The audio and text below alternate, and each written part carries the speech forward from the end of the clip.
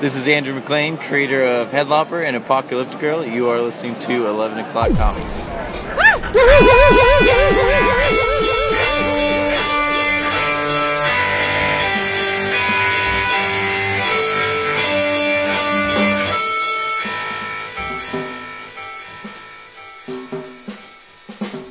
So you have an audience. So you did it in one. See, but I felt that I thought I felt the bounce back. So not on my end. Okay, great. That's as I've been saying since Jump. That's all that matters. Whatever I hear. But there are times where I think it's okay, but because you tell me something that we do, which is great. What you hear is probably what everybody else is going to hear. So I'm fine with what you say to do. But I was expecting you to say too close or no, we're good. Yeah, but we're good. Perfect. Yeah. I like to think that I have good ears, really good ears. What with being, I've been working with audio for a long time, and I'm a half-assed musician. One time, I took this course. I think it was called Golden Ear. This is going back maybe 20 years. It was issued on a number of CDs, and going in, I thought, okay, I got the ear, man. I could do this. Man, did it humble me. There were things that I did not even pick up. Constantly, not just once or twice. Like in every example, they'd say, listen for, blah, blah, and I would not hear it. And I'd be like, so it made me think, I went into it thinking, massive hang down, and coming out of it like real small. Wow. Have you ever listened to that YouTube video that is like, you start listening to it and it tells you, it plays different frequencies, and it's like, if you are ages 6 to 9, you can hear this. Yeah. And it keeps going up, and then it gets like, at some point you drop off and you can't hear it anymore. Yeah. Well, I was in my 30s when I did it, so I should have been able to hear everything. I apparently have bad hearing because I bowed out way too early. Wow. It's all those punk shows. I mean, I value my ears. I remember laughing at kids in school, raise your hand if you hear it on the right side, raise your head if you hear it on the left side. Kid would just sit there with his hands, I'd be like, you suck. But yeah, so I'm evil and nasty. But I thought I had good ears, but I guess, thanks to the golden ear, it reminded me that maybe I don't. And, we'd like to remind you, because you're listening to 11 O'Clock Comics, episode 709, the Thanksgiving episode. Yeah. Gobble, gobble. And I'm Vince B. I made him chuckle. I am David A. Price. Yes. And we're not alone. We're not alone. You can tell. The boy is still AWOL. Yep. It's Thanksgiving. It is. It's family holiday. I know. So, what with it being the holiday season and the best thing to do during the holidays is spend time with family, we roped 2 of said family members. We corralled them. We said, "Hey, you're doing this with us." And Vinny Beats. Who do we have? And Marty. We have we have two very, very special near and dear friends of ours. It's almost like it's C2E2. We have 2 people who are not going against CDC guidelines. They are very wonderful people. They are none other than someone you've probably heard about this month during the promo, Mr. Zach Crusade. Hello. And all the way from you kill me. All the way from West Virginia, Mario Muscar. Yep. Coronavirus? The world's #1 Eagles fan, Mario Muscar. What? Yes, takes it to the limit, lives life in the fast lane. I thought you were talking about the Philadelphia Eagles. No, I don't know sports. Jason. So did I, yes. No. And how about Zach? Makes a very scholarly, well-researched, in-depth assessment on Steve Ditko and his methodology. And what does he do? Higher! There you go. Lower expectations. Hi, guys. He wants you to know exactly what you're going to get in the book. Mm-hmm. Well, what are you going to get in the book? I'll tell you, because it's one of our specials. Oh. If you go to Discount Comic Book Service, dcbservice.com, where you can get your books, get them fast, get them delivered right to your door, the list of specials are evaporating. This is the last time you're going to, probably, yes. This is the last time you're going to hear them. So pay attention, get a little writing implement, and take notes. Because from Ahoy Comics, it's The Wrong Earth, Night and Day, #1. It is a miniseries featuring the original creative team that instigated this whole Wrong Earth stuff. It's Tom Payer, Jamal Eigel, Juan Castro. Cover price on this bad boy is $3.99. You are only going to pay $2.19. And the delicious meat between the two fairly good slices of bread comes from the University Press of Mississippi, Mississippi. It's The Mysterious Travelers, Steve Ditko and the Search for a New Liberal Identity, written by the man in our presence right now, Zach Crusay. That's me. That's you. You did a wonderful job on this, and if you had any question as to what mystic liberalism is, well, you need to read this book. Especially if you're a Steve Ditko fan, you need to read this book. Because in depth, Zach has been living and breathing Ditko for, Jesus, as long as I know him. I expect great things, and you better deliver. Like we said, it's the University Press of Mississippi, price $30. No way, Jose, you're getting it for $21, and it comes with an exclusive and free signed book plate. Yeah, whatever. I don't have a signed book plate by Mr. Crusay. Nor do I. Right? So I don't either. Now, one time Zach did sign my arm, and we went and got it tattooed, but that's about it. Mm-hmm. Oh, I would do that. Remember that, Zach? Duh. Do I? I would do that. I would do that if it was Zach. You've done it anyway, bro. True, but that was Joe Kubert. I mean, and then Pretty much the same thing. Yeah, and then I killed him. And last, but certainly not least, that took a turn. Nina claims when I came home from the convention, I said, "Look, I got Joe Kubert's autograph on my arm." And then I told her a couple months later that he had unfortunately passed, and she said, "You killed him." She's right. Yeah. So she knows how evil I am. She's absolutely right. I know. Last, but certainly not least, Brandon Graham, Rain Like Hammers, #1 of 5 from Image, extra-sized 5-issue miniseries, $4.99 cover price. You know how Brandon Graham rolls. A lot more pages, bigger size. $2.49, and it's yours. Don't even hesitate. All these things must be on your order form, or you can't come back next episode. DCBService.com does not mind late orders or order additions, and you get your books shipped directly to your wonderful home by a naked driver of UPS and or FedEx. What? They're naked when they bring it to the door. Oh. I like to think they are. DCBService.com. Excellent work. Thank you. I love nudity. Who Yes, you doesn't? I may get more progressively nude as this episode goes. Like I said, May. I can't get any more nude Oh, from there. this point on. Oh, boy. I'd have to be flayed. Jeez. Hey, Sweetbreads. Jason instigated a return to the drink roll call. Yeah. Like they haven't You been. sound so happy about it. Well, You sound I so mean, excited. yeah, we got to do it because the boy likes it. So, yeah. But he's not here. I know, but he'll know if we don't do it. He'll listen for the He knows first right 5, now. 10 minutes. He knows right now. Right, he'll know. It's a long way life. Listen. Yeah, so I am drinking Cabernet Sauvignon from Dark Horse. Nice. Yes, it's a little on the salty side. Ooh. Yeah, probably because it's made with... Vinegar? No, it's made with Mike Richardson's tears after the loss of the Star Wars, Aliens, and Conan I thought- licenses. Yeah, But after more harassment allegations, but that's...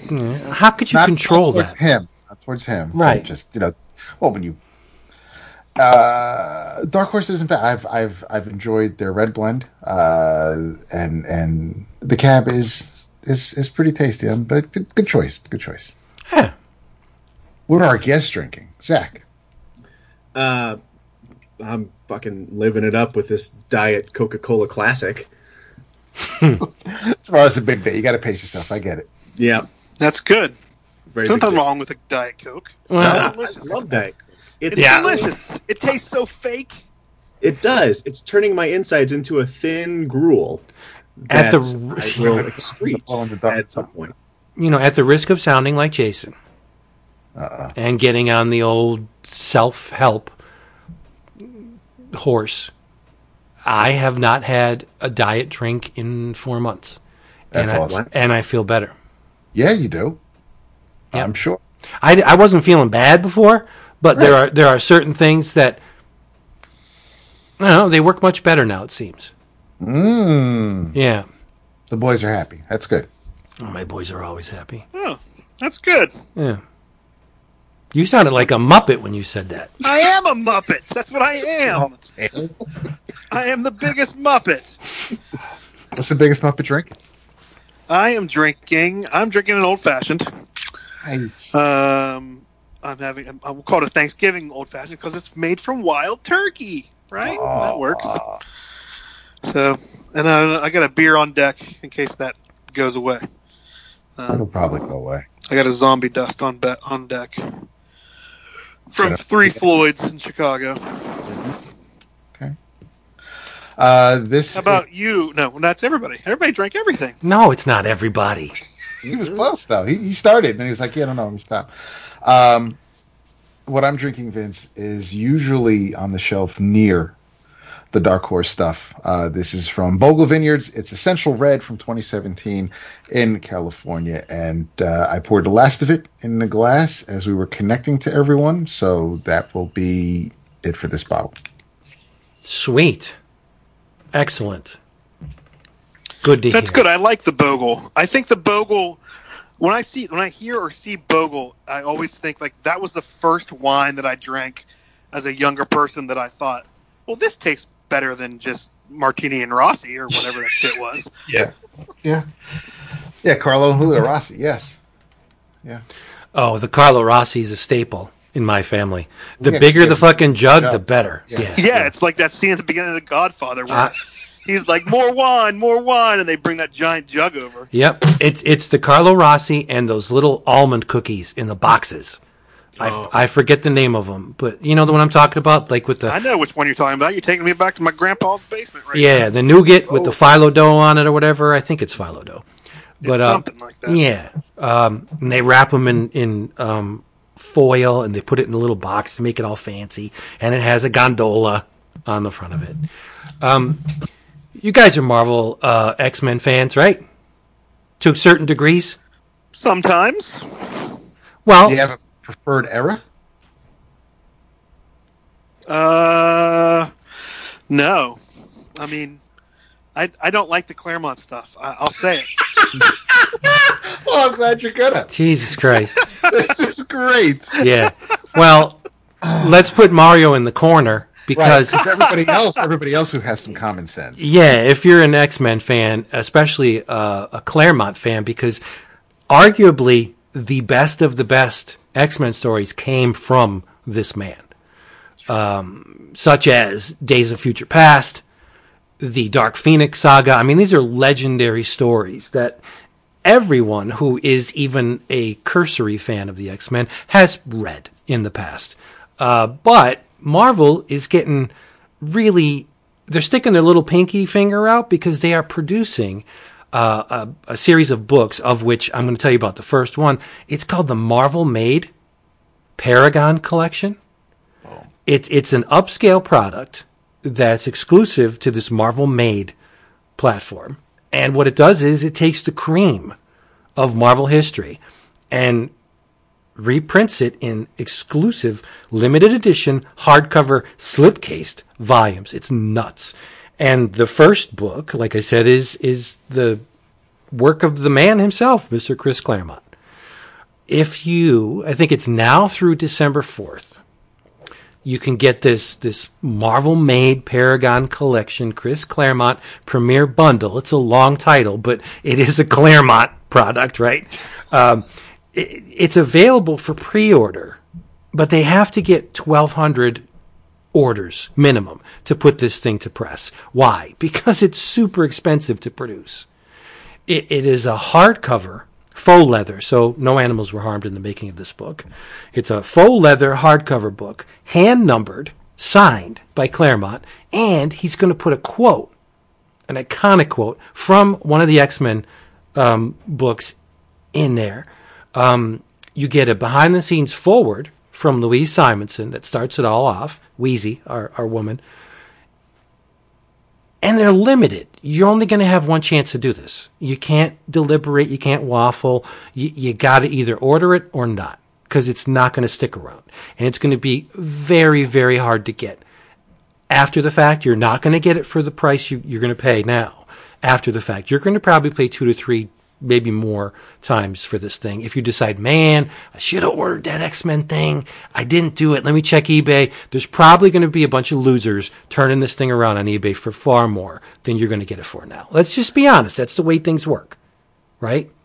You're right. No, it's sad. So tell me how much this thing costs. But wait, before I tell you how much it is, I got to tell you what's in it. You get in the hardcover, numbered, signed book with the little quote, you get the Dark Phoenix Saga, not just a book. You get the Dark Phoenix Saga. You get Days of Future Past. You get arguably the best X-Men related title ever produced, Wolverine, the limited series with art by Mr. Frank Miller. You get Uncanny X-Men 268. You know, the cover, Captain America, Black Widow, Wolverine, Jim Lee. We've seen it a bazillion times. But it's iconic and it's legendary. I agree. You get X-Men #1, the world's best-selling comic of all time. And there's lithographs and stuff included. You get a Wolverine limited series homage lithograph by Quesada. You get a Dark Phoenix litho by Phil Noto. Inferno by Philip Tan. Did you feel my pants get tighter when I said that? Because it happened. Salvador LaRocca does a collage litho.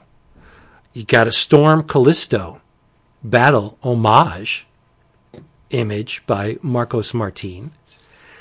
And I guess you could say that this is the cream of the crop in the lithography department. It's an Asgardian Wars litho by Art Adams.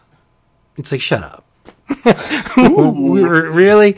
There's an exclusive Wolverine #6 Days of Future Past themed variant comic book with a cover by Olivier Coipel and an X-Men #13 Dark Phoenix action figure variant comic book by John Tyler Christopher. It's nuts. And you're thinking, all right, you should float me the price of this thing. But there's new stuff.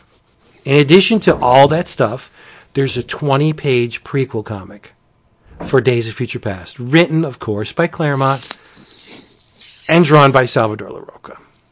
Now, how much would you pay? The price, Vincenzo. How much would you pay? Don't be Googling it. $600. No, you don't have to pay that much. If you want to pay $600, you can get 3 of them. Because they're $199 plus tax. Why? Limit 2 per transaction. He can sign in as his wife or something. Okay, let's send it to Grandma's house. How to bend the rules? Well, like they didn't know. People are smart. If you had any question as to who was flipping them, right? But no, I don't do such disturbing things. It's $199 for a thick ass hardcover book. In a slipcase, signed and numbered, beautiful presentation. You know what, Vince? Huh? You keep talking about it, and I know people can picture it in their heads, but I'm going to do something better. Because you're going to show them? Now, yes, exactly. Okay. Well, I'm not going to show them because they're listening to this on a podcast. I'm going to tell them where they can go look at it, and then go ahead and click that order, because we are getting closer to them hitting that minimum. But if you go right now to getmarvelmade.com, GETMARVELMADE.com/EOC, you will be able to see these beautiful images of the exterior and interior of the product. It looks fantastic. I was blown away last episode, well, 2 episodes ago, when I asked Jason, I said, hey, have you ever heard of this Marvel Made thing? And then Jason's like, yeah. And then we had a URL with our name on it. Like, how did that even happen? I'm gobsmacked. Listen, you take care of the audio and do the fancy stuff. We'll take care of the webmaster stuff. All right. So there you go. Please, I'm not shitting you. This is a beautiful looking product. It is a product. The reproduction's top notch. The best of the X-Men in a upscale, limited edition, hardcover slipcase. Just get the damn thing. You will be kicking yourself if you don't. Yeah. If you check out the Slack, there have been a few people when Jason was talking about it there, giving off that awesome URL. Because the book is cool and all, Vince, but I mean, the best of the best is this getmarvelmade.com/EOC URL. But the number of people on the Slack who have pre-ordered it, I'm blown away. Yeah, and you have until the end of next week. So yeah, it's by December 4th. Get that order in. I'm really, every day I walk by, I'm like, today's the day, and then I back off at the last second. But yeah, this will be gotten before the 4th is up. Yeah, there you go. So enough with that stuff. Let's talk about some comics. You got comics? Of course I do, but I'm not rude. We have 2 guests. Be rude, Vince. I don't want to be rude. I don't like to go first. Just turn over a new leaf now. Because we have guests, and I would much prefer to hear what our guests are reading and or have written. Oh, Mario, what have you written? Some things, mostly a pitch to Walmart today, but no. It's too early. Is it too early to? Are you doing the holiday-themed website this year? No, not doing it this year. Oh, okay. Not doing it. Never but mind. Thanks for making me feel that way. Carry on. It would have been perfect. I figured everybody would have had something to promote tonight, but whatever. I want to hear about what Zach has been reading. Mostly because I was texting him earlier and he told me what he was reading, and I want to hear about it. All right. I can tell you about what I've been reading. I can tell you about what I wrote later. We can do that for the In Your Travels. I'll keep it short and sweet, and then that will allow me to use the time effectively. It's like he's Tony Fleece. Yeah. He comes on, doesn't want to promote what he does, and then just drops the bomb at the end. I respect that. I when I come on to talk to you guys, I'm here to just hang out. Like, good. I don't gotta like hawk stuff all the time. People know who I am. They know what I do. You guys are so sweet and kind to me with the promo stuff. We can talk about that at the end. I talk till I'm blue in the fucking face about that stuff all the time. But the one thing I've been reading is something that just came in my November box. So I think, well, you guys might know this. So I really love pre-code stuff. And I especially, everybody likes pre-code horror. If you don't like pre-code horror, I'm not sure what's going on in your day-to-day life. Seriously. But from any number of perspectives. But I also really love pre-code crime. So, and one of the things I had heard about, but I'd never read and never had a chance to really, explore, which I know it's available. Like, you can download it for free because it's public domain stuff. But I got this Johnny Dynamite collection from IDW and Yo Books. So Johnny Dynamite was a short-lived series in the 1950s, around early 50s, like 54ish, I want to say. Don't quote me on that year; it's in here somewhere. But Johnny Dynamite is a hard-boiled detective, very much in the in the Mickey Spillane vein. of things, and in fact is more or less just a Spillane style knockoff. The art in this is by the art and a lot of the writing is by Pete Morisi, as well as occasional scripts or relatively frequent scripts by Ken Fitch. I don't know Fitch's work very well, but Morisi has been around. If you've never seen Pete Morisi's work, it's got a very George Tuska feel to it. And as I learned in the introduction, written by Max Allan Collins, part of the reason that it has such a Tuska-esque look to it is because early in his career, Morisi was told by an editor to try to ape Tuska. So that explains it. But anyway, this is a really fun set of issues. There's 9 issues in here, multiple stories. They're short vignettes, 4, 5, 6, 7 pages each. And each one is a different case for Johnny Dynamite, who is the madman of Chicago. And they are violent as hell, like really incredibly violent. I mean, to a point where, I mean, they rival a Spillane type novel. And so Johnny Dynamite is a tough as nails private detective who's always getting wrapped up with some dame or some sort of underworld, shenanigans or whatever the case may be. And each story ends up with him plugging somebody, if not one person, like multiple people in every 5-page story. He's just shooting anyone and everyone in sight. And the art in here, I think, is really good. But one of the things that jumped out to me right away in reading this is that the writing in this is like, I think, really good, particularly for like a Golden Age comic, which is not to say there aren't Golden Age comics that are well written. There are a lot of Golden Age comics that I think are well written, but like this just has a very sort of modern, natural feel to like the dialogue and to sort of the text balloons and that sort of thing, the narrative boxes.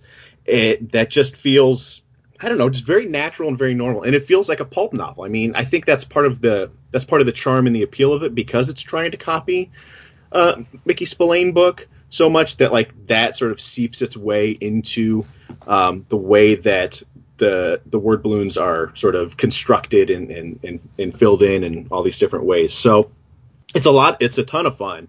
And was pretty inexpensive, I think. A lot of these Yo books are. It was $30. It's a nice hardcover with spot varnish. I mean, these Yo things, I really like the production values on all of these.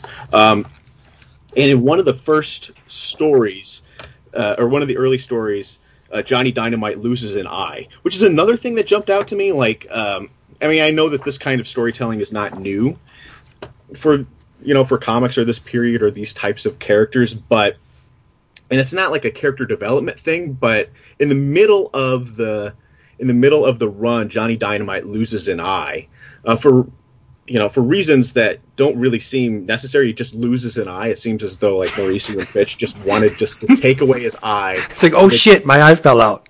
Yeah, well, I feel like the eye patch thing, like, would just toughen him up a little bit, so they needed to find a way for him to lose an eye. So he gets his eye shot out. Nice. He's sitting in his car, minding his own business, and a lady walks up to him and just blammo, just right in the face, just shoots him directly in the eye. She is such a crack shot that she can take out his eye and do no additional damage. And then Johnny Dynamite gets a really cool eye patch, and then ends up murdering this lady later. But when he kills her, he shows up at her place, and it turns out that the reason that she shot out his eye is that Johnny Dynamite put her old man away, and he was, killed. I want to try to remember the story right.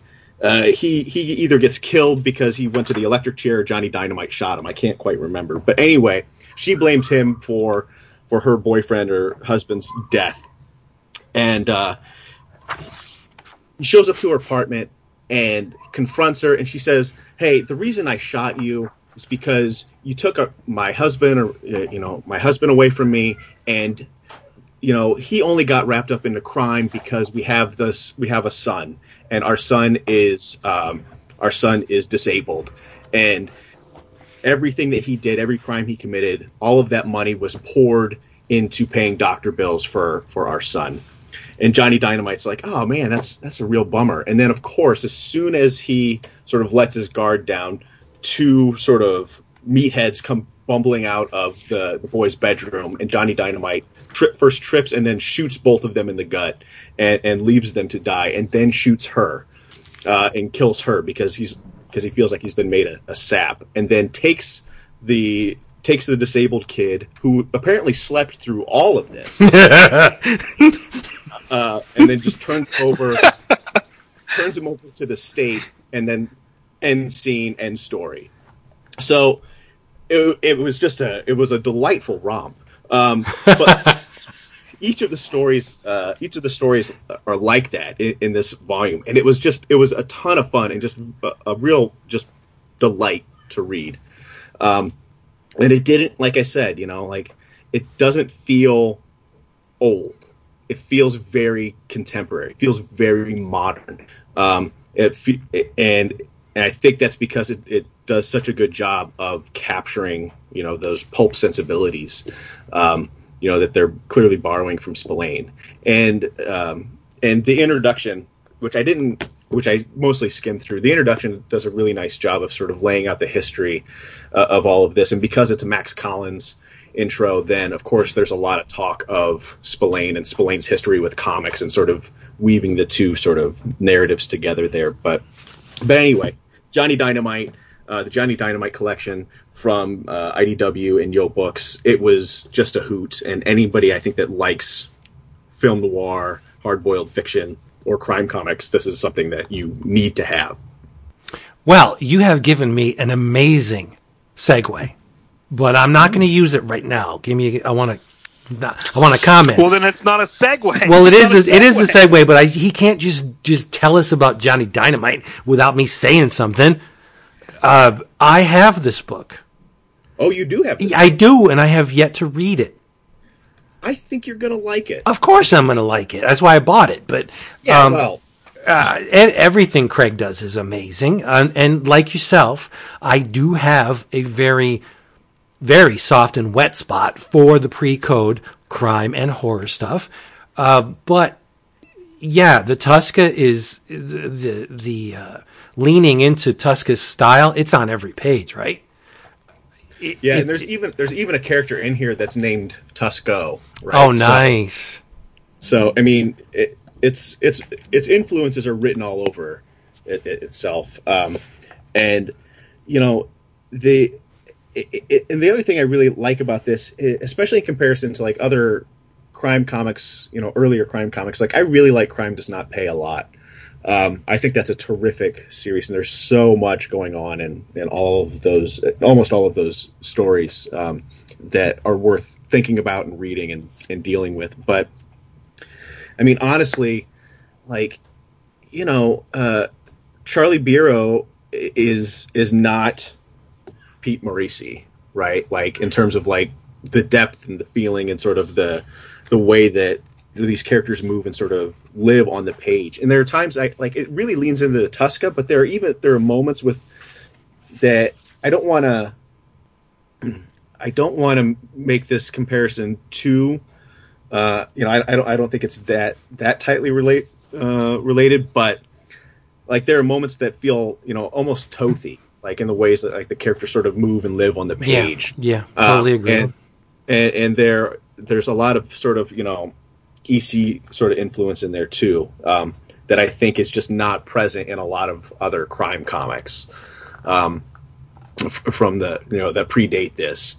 It just is something that just feels right, Right. And I loved it. It was such a good buy. Yeah, and I take great offense whenever someone says or someone equates the pre-code stuff with being old and staid and boring and uneventful. It's like, are you kidding me? This stuff is violent as fuck. This woman shoots Johnny Dynamite in the eye. Yeah. Like you couldn't do that in a Big Two comic these days. They wouldn't be able to publish that. And yet here you go. This stuff was served up to children on the regular. Yeah. Back in the day. Like they didn't even consider it as being a little too violent. Of course it's violent. That's the point. Yeah, the violence and the sex just, I mean, this is clearly an adult comic, right? I mean, Yeah. short of printing curse words in it, it's as adult as anything. And I tend to take umbrage at those things too, like when people get all sort of, I don't know, when they dismiss these comics or stories from this era as childish or as hack work or whatever. Right. That's not true. That doesn't hold up. More often than not, the creative teams were making the story, were producing the stories for themselves because they didn't get paid much to begin with. Yeah. So one of the only kickbacks from doing the work was to actually enjoy doing it. So they would write and draw these stories to please themselves, and the money was like small, insignificant, but they got paid for it, and you could tell like they're just labors of love, right? Yeah, or they're working in a studio somewhere, and then the work is being sold as a package to someone else where it's not an editorial mandate to do certain, X, Y, and Z this month. Like I'm working in the Iger studio. This is going to go out in our package to whoever we can sell it to Fox or to, wherever, and that's just how it's going to be. Yep. So, yeah, I agree. But anyway, great stuff. So I'm glad you too. So the segue. Hey, you want to hear more about crippled children? Always. I know where the woman's child was on the night of February the 6th, 1939. Uh-oh. Yes, because that was when the first installment of Lee Falk and Phil Davis's Mandrake the Magician was published. Oh. Yes, and it is a strip that is included in Comics Review numbers 413 and 414. I've told you how they double up on the issue numbers. I don't get it, but whatever. The cover date of this edition is October 2020, and the Mandrake story that in question ran from February the 6th, 1939 to March 8th, 1939. And, it does have the crippled children. It also has a very significant racial content in it, stereotyping, and it's not pleasant, but it is one of those things that if one deigns to read this and under Mandrake stories, you got to make concessions, not only for the time in which these stories were created, but to make matters worse, this story takes place in the good old South. So there's a lot of time and geographical specific racial stereotyping. But what do you do? Do you discount the it's a double whammy, I agree, but do you discount the work because it contains elements that are unsavory in our time period, or do you just completely discount it? Obviously, I don't discount it completely because I'm going to talk about it. But when you look at the stereotyping that's included in this story and you compare it to what is going on today, we have made very, very significant strides in pop culture, especially the depiction of African Americans. And, you'll hear about it. So the story actually begins on a sweet and kind of silly note as Mandrake, he's visiting a hospital for crippled children, and there's the woman's son in the back. And I call it silly because Mandrake has an iron cow in his hand, and he's surrounded by kids in wheelchairs. And he says, poof, he transforms the iron cow to a bottle of milk. And he says, hey, kids, you got to drink lots of iron-filled milk so your bones can be nice and strong. And I'm thinking, oh, shit. Milk's not going to do these kids any good. They're already crippled. They're already in wheelchairs. But anyway. Vince, I got a quick question. Okay. I don't know very much about Mandrake, right? He's a magician. But is he a magician in the sense that he's a magician like David Copperfield? Or is he a magician like Doctor Strange? No, he's not. He's not like the Sorcerer Supreme, or he's not tapped into arcane forces. He uses mental manipulation and prestidigitation to. There is a supernatural element within the series, but not here, not early on. It's more like Zatara.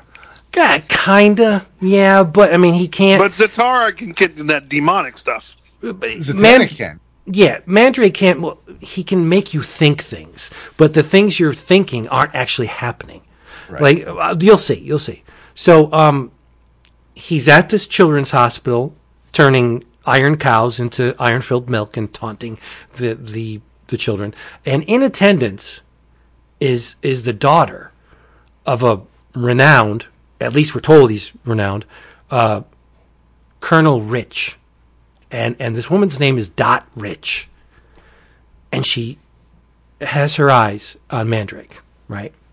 After Mandrake does his taunting of the children, she kind of manipulates him into taking her to a nightclub for dancing, and they're in the thick of it, and they're dancing, and she, remember, she's a Southern belle.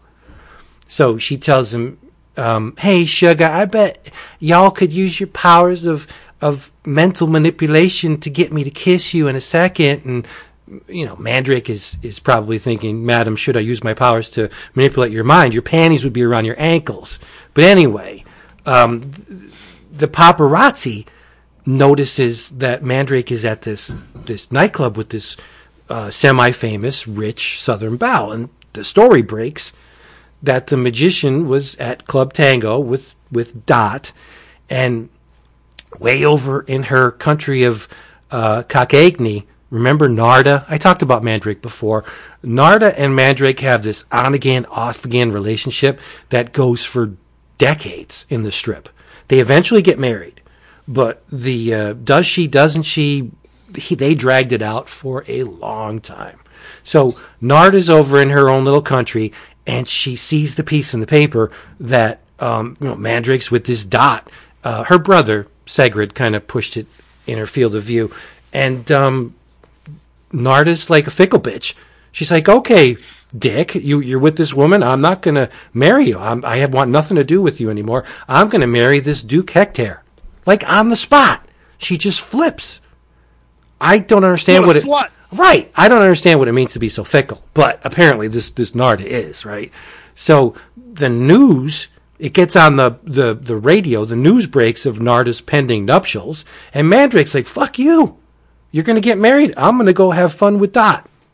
And he takes off down to Dot's southern plantation with his buddy Lothar in tow. And, Dot shows him around the sprawling cotton fields.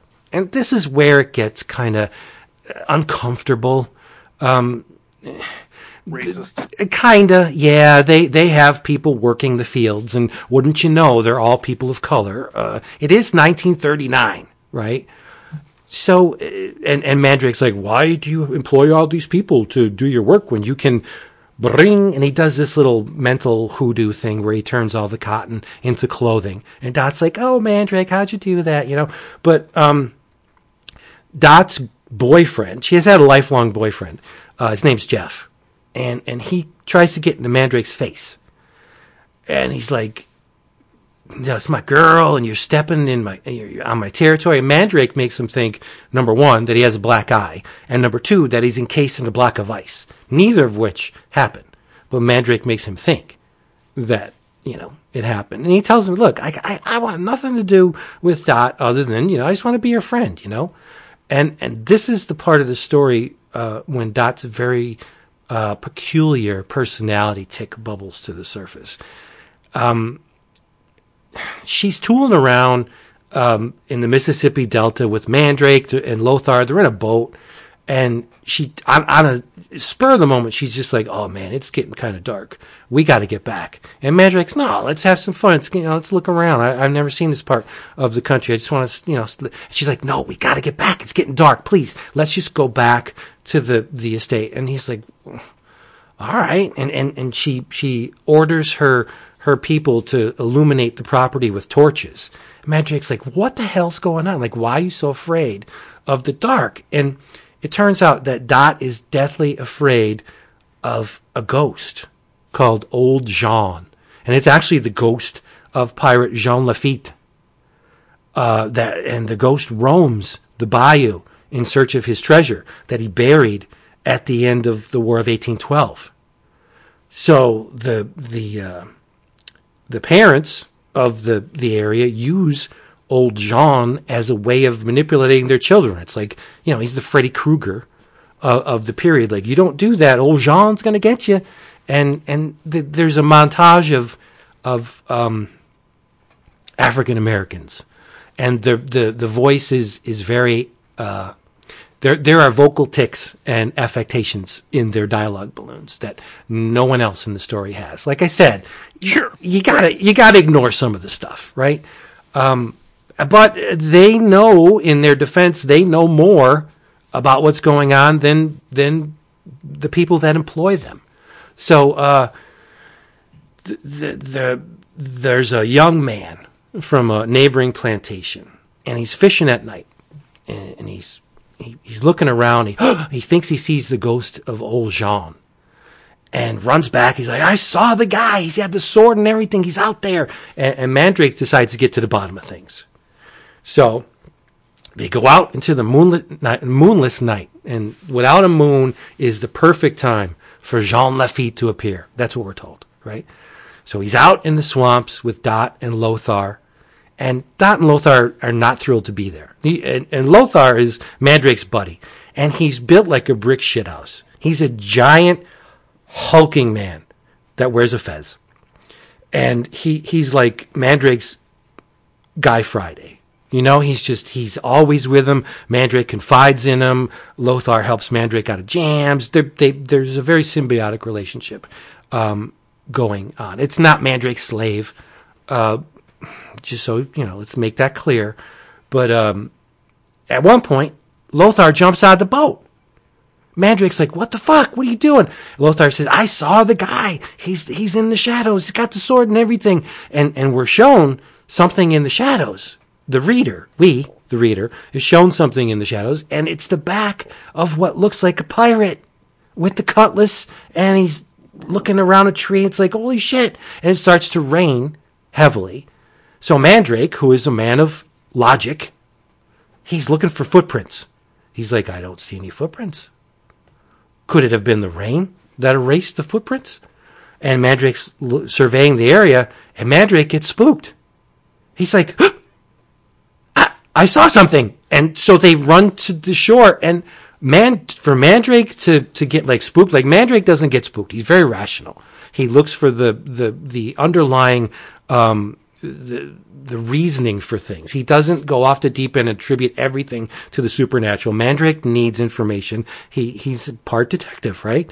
And, he can't come to he doesn't know what's going on because he thinks he saw what he saw, and nobody knows, because guess what? That's where the chapter ends. We're not going to know until the next issue of Comics Review. Man. But I got to say, this stuff, and it's going to sound like I'm the worst person in the world, this stuff is an absolute joy to read. If you extract the stuff that is not kind to certain, and I may be blowing out of proportion because it's not mean-spirited at all.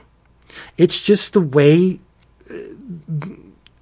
black people were depicted in this. You're not blowing out of proportion, Vince. If it bothers you, a white male who grew up in Pennsylvania, then you're not blowing it out of proportion. No. There's a woman sitting underneath a tree, and she has a small child, and the child is crying.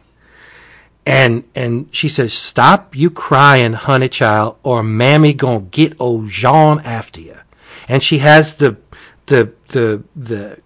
handkerchief tied in her hair, like Aunt Jemima, right? Yeah, yeah. And then there's two black children sitting under a tree, and the one says, I tell you, my Uncle George seen old Jean in the bayou clear as day. And the girl says, "Go on, your Uncle George seen pink elephants once too." And it's not the way elephants is spelled. It's elephants, phonetic. Right. Right? As if they are unschooled. No, I think they're just trying to get the point across that that's the accent. Maybe. But the point I'm trying to make is the black woman is sitting under a tree with a child. The black children are sitting under a tree. It's like they're not doing anything. Like, you could draw conclusions depending on what you want to take out of this, right? So yeah, you can put that on the back burner, and it's just there's something about Mandrake. I gravitate towards him because he is widely considered the first superhero, right? Yeah. And he's an important character, as are many of the characters presented in this issue. One story by George Harriman, Crazy Cat, it's Tiger T, one of the most important Crazy Cat stories ever constructed, bar none. And why is that? Because it's a masterpiece. It is. It's a masterpiece of the form. Tiger T is amazing, and it's just, if you're an aficionado of classic comics, Tiger T is on the lips of most of the fans when they cite, one of the best comic strips ever created is Tiger T. But is there a reason why, or is it just like Have you never read Crazy Cat? No. You've never read Crazy Cat? Educate me. I'm not gonna. I don't have time to educate you on Crazy Cat. You need to read Thanksgiving. You need to read Crazy Cat. Okay. Because all of the shit that we take for granted. Terabytes and send me something over. Okay, but you got Flash Gordon by Dan Barry and Bob Fujitani. You got The Phantom by Lee Falk and Cy Berry. Buzz Sawyer by Roy Crane. There's Alley Oop by V.T. Hamlin. Tarzan by Gil Kane and Archie Goodwin, bitches. Gasoline Alley by Dick Moores. Milton Caniff on Steve Canyon. Of course, Mandrake. It's just amazing. It's $20 an issue for 128 pages. Well worth every freaking penny. I cannot stress how much of a value Comics Review is. It is the thing I pull out of my box first every other month because it is bi-monthly. And it just makes me feel good to read these stories, racism and all, because I can pare away that fat and pretend it doesn't exist. I mean, yeah, you can. Just like I'm sure people could do the same thing with Ebony when they read all Ice and Spirit stories. Yeah, but yeah. You're not ignoring or pretending it doesn't exist. No, it's printed there. I mean, this is archival. This is been reprinted. This is history. This is the way things were presented. Whether you're right, you got to look at it in the context, right, exactly. David? Right. I mean, if it was written today, it's a little different. There is a scene in the original movie, The Women, that, and my wife absolutely loves this movie. We watch it at least once a year, but it is one of her absolute hands down favorite movies from that era, and she never noticed it until watching it quite a few times. But there is a scene that takes place where a couple of the characters are basically in the foyer and they're having a conversation around a table, and at the top of that table is a lawn jockey. And after my wife noticed it, she started to feel some kind of way. But that's just something that people had back then, and now if you see them, people try to maybe paint them white. They don't. It's not like anybody's waving around the stars and bars. This is just something that was used, and there's a connotation with it, but nobody, I think, actively. I don't know too many people who are going to go to some secondhand antique shopping and see a lawn jockey and think, I want to put this on display because, I want people to know how I feel about other people, or is it just because, hey, this is a kitschy piece of history that, has been around since back in the day? Go ahead. No, I talked about this story because the racial elements are not crucial to Sure, any right. of the narrative. Exactly. Right? It's not, let's poke fun at these black people. Right. Or let's demean them. It's an unfortunate approach that many things in pop culture, many creators in pop culture took back in that time period. Yes. So you learn from it. You vow to never perpetuate the stereotypes, and you move on. Right? They exist. Appearances aside, if their conversations didn't sound like they would take place down in Louisiana, then people would probably say, well, they sound far too educated for the way people would speak in that area based on this era. And so I understand having them speak a certain way, and I definitely get your point, Vince, with how it's presented, how it appears, the way the visual image is put there for you to take in. It's an uncomfortable line at times, and especially as white dudes, I think we don't always know how best to approach this. We could show it to someone, right, and they're like, "What's the big deal? That's just or if you show them, Bamboozled, then it's like, "What the fuck is this on my TV for?" So it's almost subversive in a sense because Mandrake treats Lothar as an equal. They, like I said, they rely on each other. They've both saved each other's lives. They play off each other, and I think that is one of the saving graces of the strip.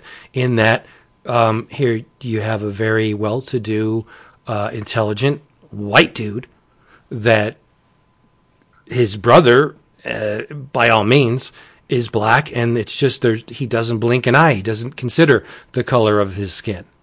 That's not a factor in their relationship, and that's awesome. And I think, as an example of what can be achieved, maybe Mandrake should be studied for that reason. Well, at some level, too, I mean, you just have to acknowledge that American popular culture has a real problem with white supremacy. I don't think it's American pop culture. I think it's America, period. Well, America, period. Yeah, of course. But I mean, of course. I mean, that I feel like that part goes without saying. But since we're talking specifically about pop culture, right? I mean, it just has a white supremacy problem, and you just have to acknowledge it, and just. I think you have to acknowledge two things. One, there have always been voices of dissent, always, and two, this shit is racist, horrifically racist, and you just have to be able to sort of. I was saying this the other night, but you have to be willing to have two minds about this. One that recognizes the ugliness and is willing to reckon with it and deal with it and own it and try to be better tomorrow, while also acknowledging that, hey, there's something of artistic and cultural merit in here that speaks to me or speaks to an audience or a moment in some way, and because it does that, it's worth considering and revisiting. Right. I mean, you can't have it both ways. You can't say well, the depiction of these characters is terrible and jettison it, which I know that's not what you're saying, Vince, but you can't just ignore those parts. You can't, because when you participate in that kind of erasure, then you erase the very real sort of sites of locations of oppression that happen to people. So you can't ignore it. You have to just say, man, this is racist. Right. Well, you know me. I walk on eggs around things like this because personally, I'd be like, fuck it. Show me it all, baby. Push my face into that wormy, disgusting, maggot-ridden piece of meat and let me face the ugliness of pop culture past. I like that because it makes me question not only, my beliefs, but it makes me re-examine, the things that I held dear growing up may not have been so squeaky. You know what I mean? It just makes me question things. I really like being pushed into those uncomfortable areas. Not so for other people. Right? I love that you acknowledge it and you don't just shrug it off and go, that's how it is. That's just your mindset. There's something in you that you recognize that image or appropriation or rendition is wrong. It's offensive in some way, shape, or form. And, Yeah. and the fact that registers in you is something I adore. Well, no, I mean, come on. I told you I grew up with Archie Bunker. Archie Bunker Right. was my grandfather.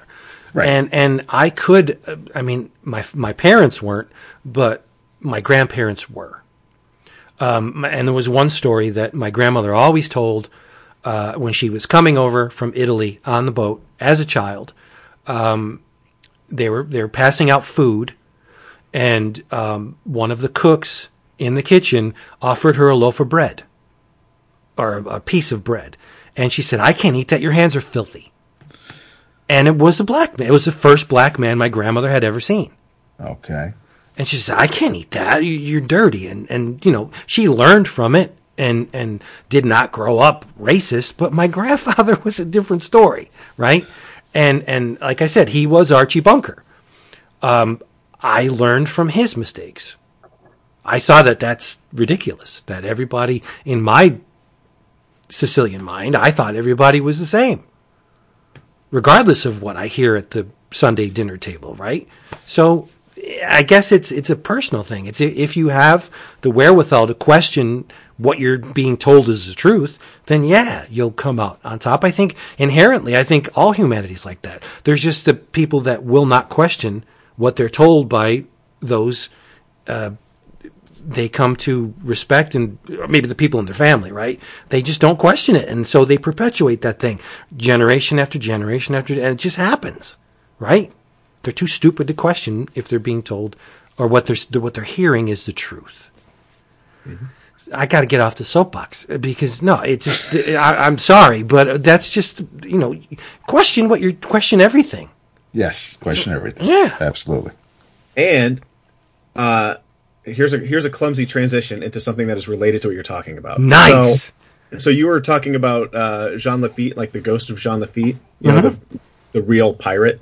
So I got to wondering if there were other ghost stories with him, and apparently there are a bunch, but they don't take place in Louisiana. They're all like in Galveston. But in looking this stuff up, so Lee Falk also created, the guy that created Mandrake, and I'm sure that did this strip, also created the Phantom, as folks might, as the kids at home might know. But in a late Phantom strip, the Phantom eventually married Lafitte's fictional sister, Jeanette. And Lafitte himself is said to have been buried in a special vault in Skull Cave. So Falk has Get out. Yeah. There you go. I didn't know. I mean, I know he eventually got married, but I didn't know that she was the sister of a pirate. Yeah. A very famous pirate sister. Yeah, one of the most famous pirates. Yeah. So anyway, he's clearly interested in this stuff. And you know what else I found out about Lee Falk? This is wild. I didn't know that he... I guess I just only know him from comics. So I didn't know that he was a director, a theatrical director. Yes. So he worked with Brando and Heston and Paul Newman and Chico. What? Yeah. Yeah. So there. On what? What did he do? Are you Let's eating? see, playwright. I don't know. I'm just looking at random like Falk facts right now, and I'm like, he worked with Chico. Falk facts. Chico needed the money, and he worked with Lee Falk on something. I have no idea what it was, but he did. So, wow. I'm learning so much. Well, of course he worked on a Defenders of the Earth cartoon. Well, right. That's the Jesus. The Syndicate, the King features. Yes, I blanked because when he said worked with Brando, I brought up the Lee Falk wiki page, and half of my brain was looking at the text and trying to think of King features. Sorry. So nice. I like it when I can instill or instigate some kind of exploration in this stuff. And again, pre-code syndicated newspaper strips. Comics Review. Go get it. There was a Mandrake TV movie in 1979? Yes. Yeah. How was it? Was it better than Doctor Strange? No, that's impossible. Or Captain America with the ears? You get J.D. Salinger's kid out of your head. You leave the son of J.D. Salinger alone. You get his name out of your filthy mouth right now. Yes. Leave Yes, that you don't leave deserve that man that. alone. I loved that movie. I bet. I really love that movie. When he fakes sick, and he keeps using the same fake to get out of to ditch his friends. When he ditches what's his face in the middle of Canada. Oh, it's beautiful. He pretends to throw up and he leaves his friend in the Canadian wilderness. It's amazing. Nice. Never not funny. Funny. Poor Ned Beatty. Just can't catch a break. You know, I got to give it up for Ned Beatty. He's been in some of the best comic book movies ever. Yeah. And I'm not just talking about Superman. Name two. Popeye. Yeah. Yeah. Oh, see, Yeah. I know this is going to hurt you, but I have a hard time thinking about Popeye as a comic book character. Because to me, he's always an animation character Yes, first. cartoon. Yes, Sunday morning cartoons is when we used to see him. I'm just not going to hear it. Well, I mean, I know that's wrong. I know it's wrong, but that's just where my mind goes. Right. But he was wimpy, right? He was wimpy. Yes. I love that movie. It's one of the best movies ever. And It's there. Everyone is on so much coke in that movie, including the director. It is ridiculous. why you got it? That's just not the right approach. Watch the movie again and watch the movie to see who's on coke. No, I don't have a cokeometer. I can't realize when someone's on coke. Well, Okay. Every time you're around Zach, think about how Zach's acting. How about this? wait. No, That's not even remotely true. Wait, If- wasn't. Ned Beatty wasn't wimpy. Paul Dooley was. Are you sure? Oh, Yes. wait a minute. Because I see on Star Trek. Yes, you're right. So, yeah, he always shows up as a Cardassian on Deep Space Nine. Get out of here. Are you sure? Go. Yes. Maybe I'm on coke. Yes. That's why you can't see when you can't tell when others are. You know, you're right. God damn it. I'm sitting here. I'm like racking my head. I'm like, This Ned- whole Popeye conversation was worthless. Seriously, I'm going to... well, Deliverance was a comic, right? Yes, it was That not. was Mad Maybe Magazine. in your stack it was a comic. Was there anything funny about that? Was there anything funny about Deliverance? No. Exactly. So, there'll be anything comic about it. That's not funny. No. Let's keep this moving because we're entering a really Well, weird... now that Mario heard what Zach read, what has Mario read? Okay, sure. You know, I love this episode because Zach talked about pre-code crime. Vince talks about some old comic strips. And now I'm going to come in with some, like, young adult graphic novel territory. Do tell. I read a graphic novel called All Together Now. And this is by Hope Larson, who I think most of us know who she is.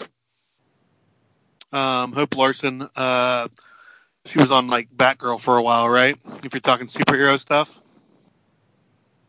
But this was, and I didn't realize it when I read it, it's a sequel to her, it's a loose sequel to her graphic novel called All Summer Long from a few years ago. But basically what it is it's kind of like a young adult graphic novel.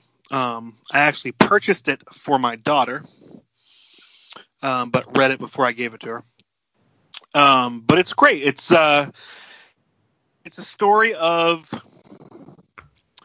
this young lady in middle school named Bina and her friend Darcy, and they are starting a band. It's that, middle school let's start a band thing. I don't know about you guys. Okay, who has been in a band? Any of you guys? Vince, have you Yes. been in a band? Yes. Zach, have you been in a band? No. David, have you ever been in a band? Not the marching band. No, not the marching band. I played sax in school, but no, I wasn't part of a band. No. Okay. So there's that point in your life sometimes for a lot of, I think, young men and women in middle school where they learn an instrument and they want to form a band. So that's kind of what this story is about. It's about this girl named Bina, and she meets this girl named Darcy in middle school, and they're friends, and it takes place in like Los Angeles. So the whole graphic novel has that real California feel to it. But Bina's friend Darcy, she's from Brooklyn, right? She's like a transplant, and it's classic young adult 80s movie kind of thing, right?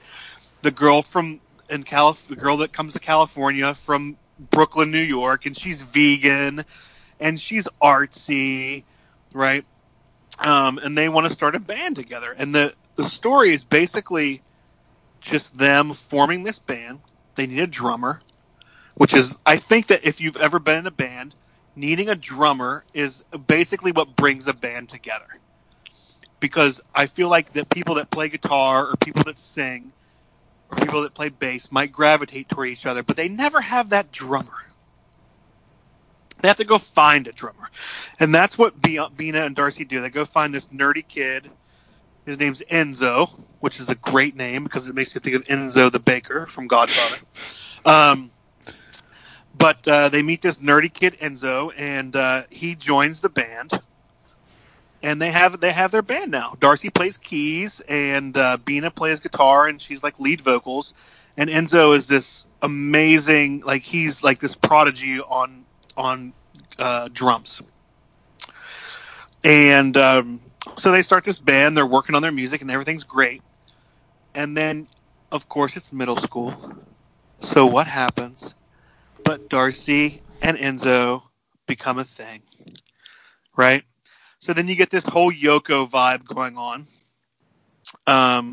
Bina's now the third wheel, and she goes off to leave the band and try to figure herself out. It's really, I think it's really a story of, it's coming of age, obviously. But I think it's a story of finding yourself artistically is kind of what it's about. Because Bina never, she joins the band because she wants to play music, and she's the one that writes the songs. Bina is, and she's the one who's the most creative. The other two are obviously proficient, musicians, but Bina she's the artistic drive, right? She ends up, they end up kicking her out of the band. Because of this whole Yoko thing that happens, because they get into arguments. I'm not going to talk too much about it, but it's a very, very good coming of age for an artistic kid kind of book. She loses herself along the way. I think she discovers that sometimes waiting for things to come artistically might be the better choice than just going full bore and diving in and making things happen even if they're not supposed to happen yet, like forming the band or, writing a song. And she, along the journey, discovers, I think, that sometimes inspiration has to come to you. You can't make inspiration come to you.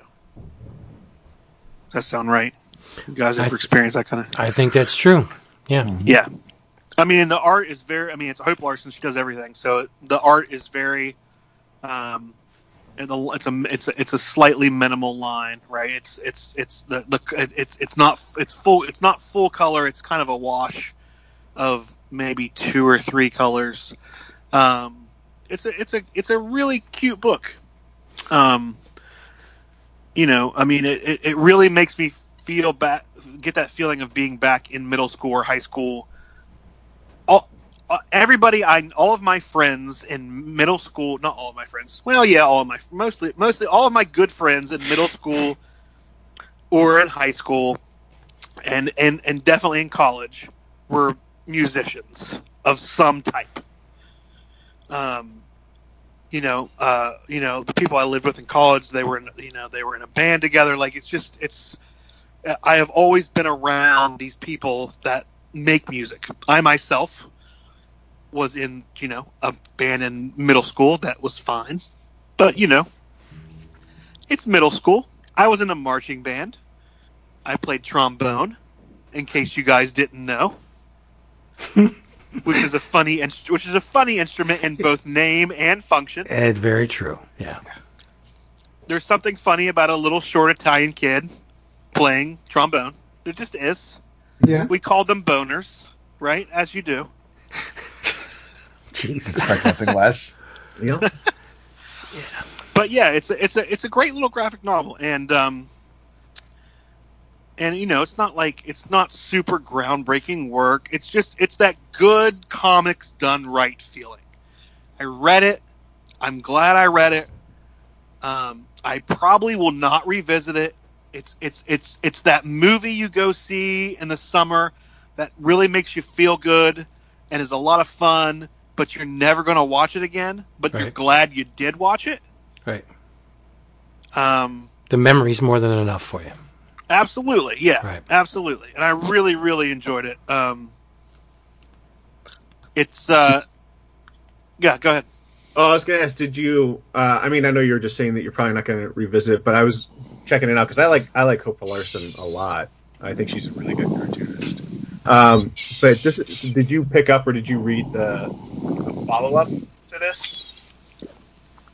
So, apparently it's like a series, which makes sense, like IA type thing.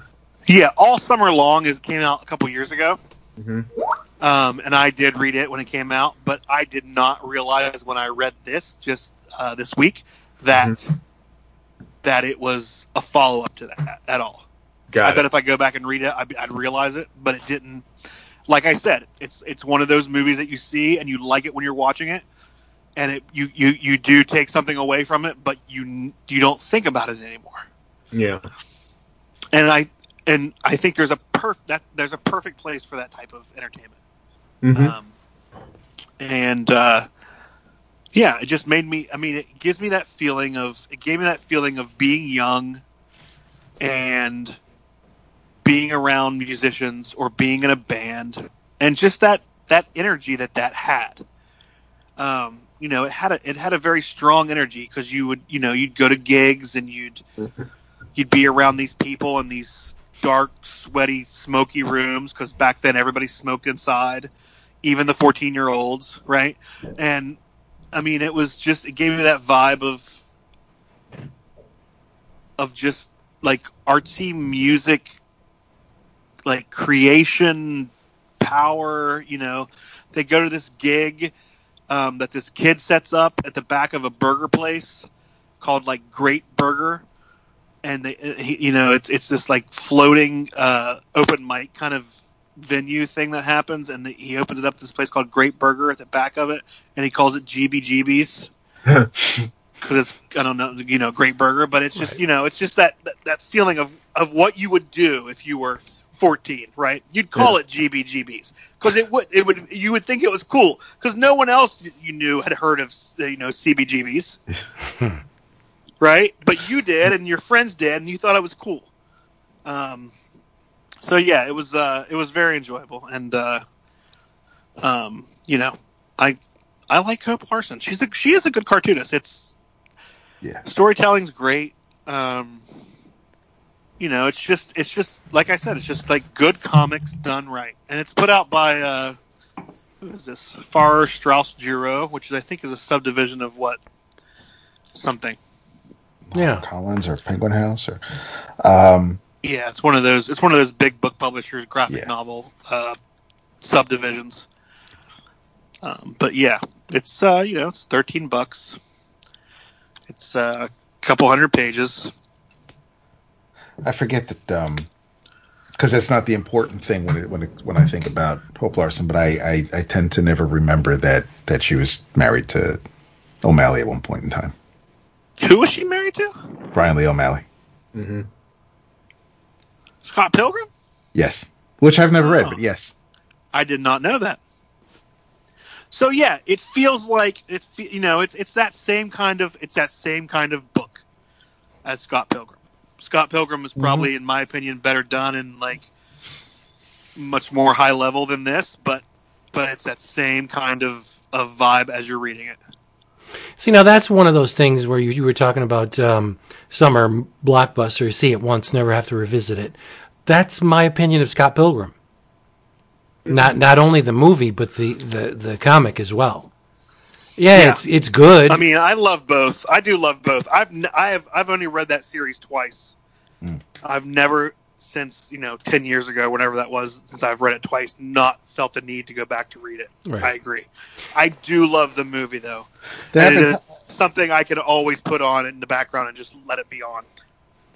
Now, since every once in a while I do think about seeing the movie, if it comes up during scrolling or anything like that, I think about stopping on it. But and from what it looks to me is that it's a good enough standalone thing on itself that I don't. It's obviously an adaptation of the series of books, but having not read the source material, the movie's fine on its own, right? Of course, yeah. Okay. Movie's fine. Yeah, absolutely. Yeah, it was made for the rubes. It was made for the people that actually go to movies. Yeah. So right. And there's some you've never seen it, David? No. I mean, there are great cameo performances in that movie. Because the whole premise of Scott Pilgrim is that he has to defeat the 7 boyfriends of the girlfriend, right? Right. And they're all musicians, no, they're not all musicians. They're just 7 ex-boyfriends. But the 7 ex-boyfriends are some great actors. You know what I mean? Right. It's like Chris Evans. It's Superman, Ralph, whatever his name is. Brandon Routh, yeah. Yeah, I mean, and the performances are just amazing. Yeah. Jason Schwartzman, yeah. It's really, really well done. Okay. If you can get, depending. Uh-oh. Huh. Where'd you go? He looks like he hung up on himself. Damn. It's all right. We'll get him back. This is the perils of Skype. Yeah. Talk about how great Microsoft is again. Hey. we got to get him to stop eating the microphone anyway. He gets on top of that like a cheap whore. Like, listen. Yeah. I considering part of what probably I got kicked off. Has never part of probably what's never made me real interested is the fact that Michael Cera is front and center. So I guess as long as I can overcome that hump, I should be able to enjoy it. Yes. Nice. There you go. David, what did you read? I read this is actually something that was Kickstarted, but because the Kickstarter was able to make it a thing, it was solicited in previews a couple months ago, and it was actually available to shops today. It is from Magnetic Press, and it is called Paris 2119. And this is, because it's the one from Kickstarter, it has a fantastic, gorgeous Peach Momoko cover, and exclusively to this. But I don't know if the debossed, I had to write that time, Vince, cover title on the cover is exclusive to this version. It is a large. The dimensions of this was bigger than I was expecting. It's a little bigger. It's a little taller than some of Magnetic's other offerings. Still complete with the rounded corners, but just slightly taller. But the book is basically what the pitch kind of says. Black Mirror meets Blade Runner. It's a cyberpunk love story. And yeah, the Blade Runner aspect of it is pretty apparent. But when you're done reading it, you absolutely get the fucked up world that the Black Mirror stories take place in. And it really is. It's a gorgeous looking book, inside and out. It is written by Zepp and illustrated by Dominique Bartel, and It is it's a story about Tristan. Tristan Keys is a writer, writes columns, and he is he kind of longs for nostalgia. He takes the metro. He walks everywhere. He doesn't take the little transport tubes. He's not keen on, he appreciates technology, but he kind of longs for the 20th or even 21st century. And Tristan is in love with a woman named Chloe, and Chloe is a very, she is the opposite of Tristan in so many ways. Tristan's kind of, he's not pale, super pale, but he's on the lighter side of things, and Chloe is an extremely attractive, very dark skinned woman, and has no problem walking around the house naked. So there's the nudity for Vince. She has her own job, and she has to go to China because they're in France, obviously. Hence the title, but she's got to visit some men in China, and she gets in the transcode tube, which is exactly your transcore. Sorry, and it's your teleportation device. And so she goes to China and goes about her day. Tristan was hired to write a column, so he's going over to talk to the publisher. And when he gets back, Chloe's waiting for him, and they're having a conversation. Her eyes are bothering her. It's like the lights are extremely bright. She feels like her eyes are going to explode. And it's just crazy that the pain she's in. So Tristan gets some medicine. She feels a little better, whatnot.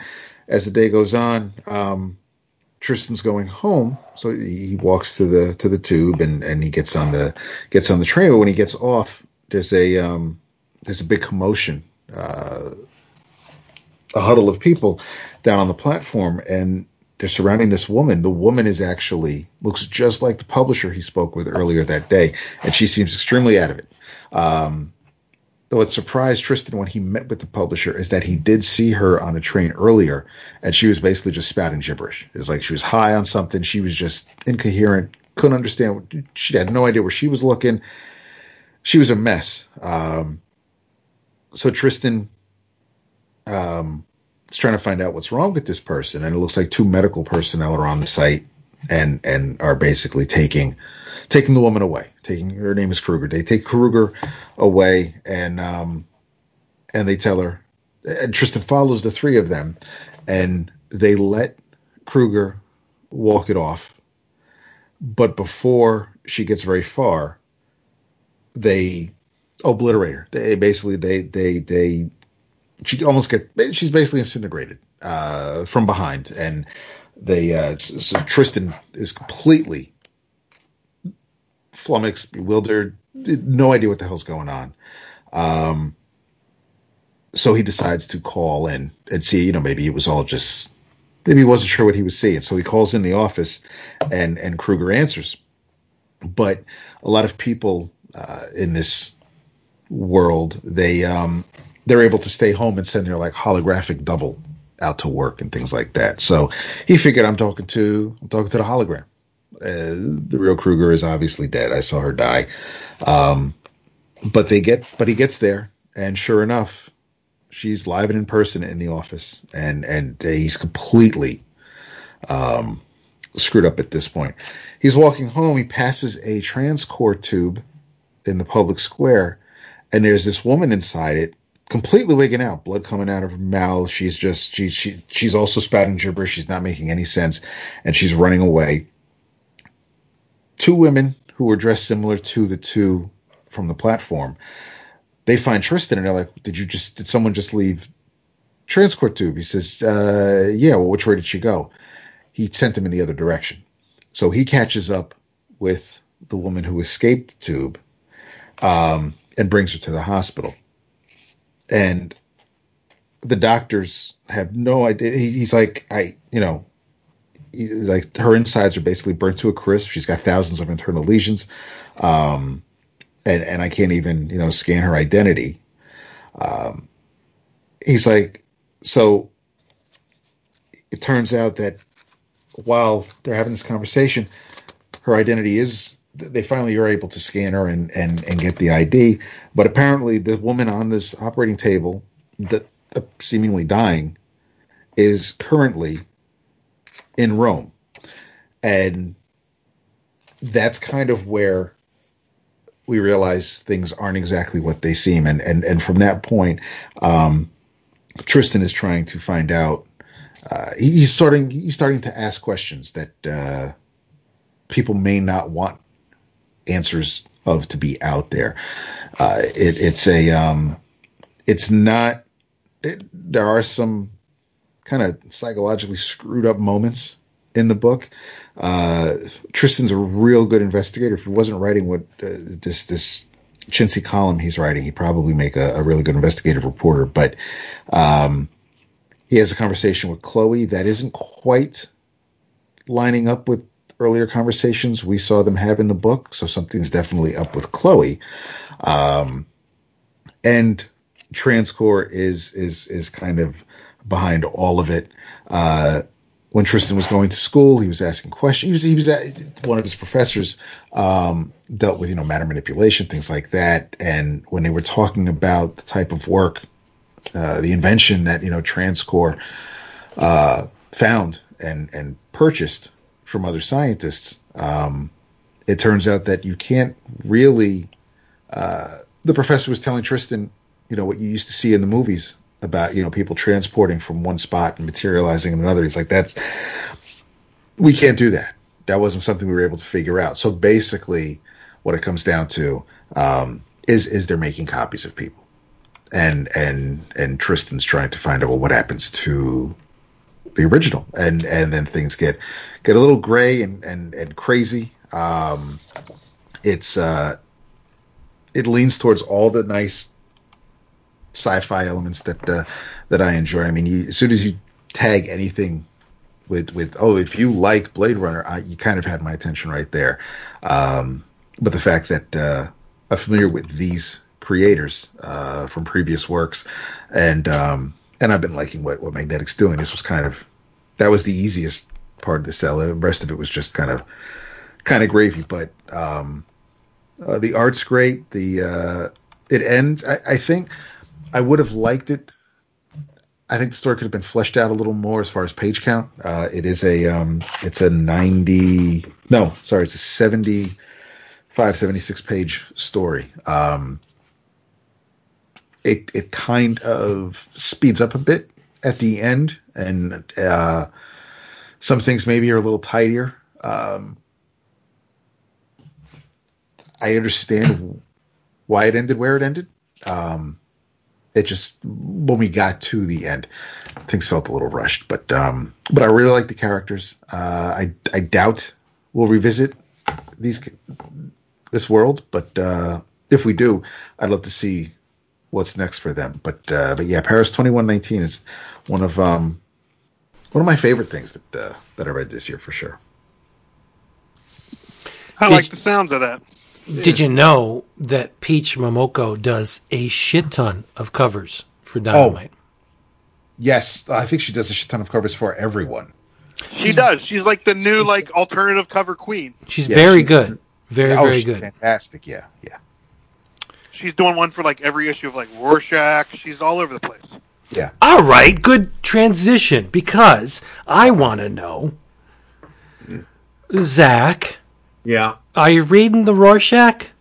Yeah, I was urged to do so. Wow. Okay. So. Yeah.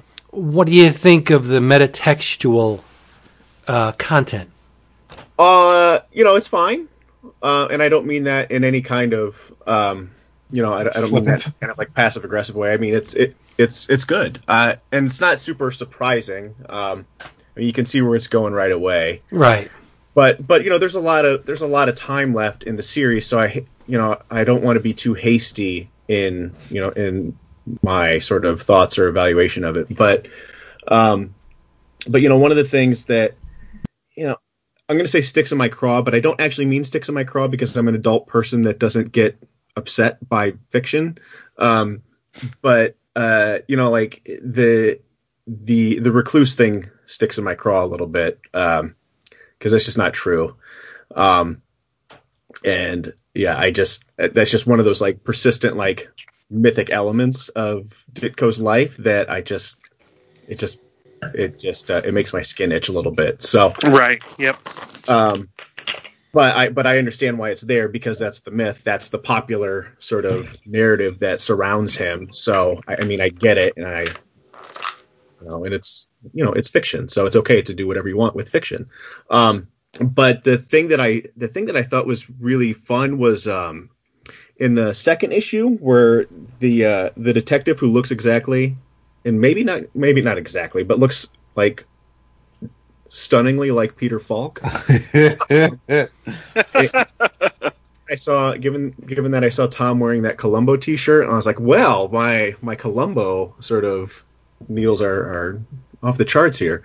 But anyway, when he finds that story or whatever, that's a question Mr. A type story, I thought that was interesting, and I the philosophy that he puts in that comic, I think it's incoherent, and I think it's intentionally incoherent. But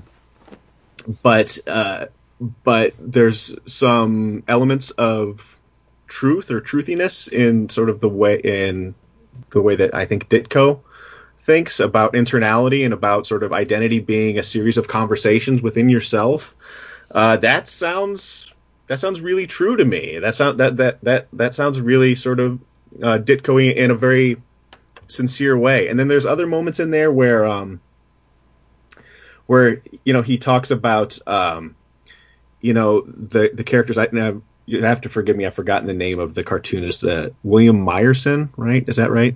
Yeah. Something.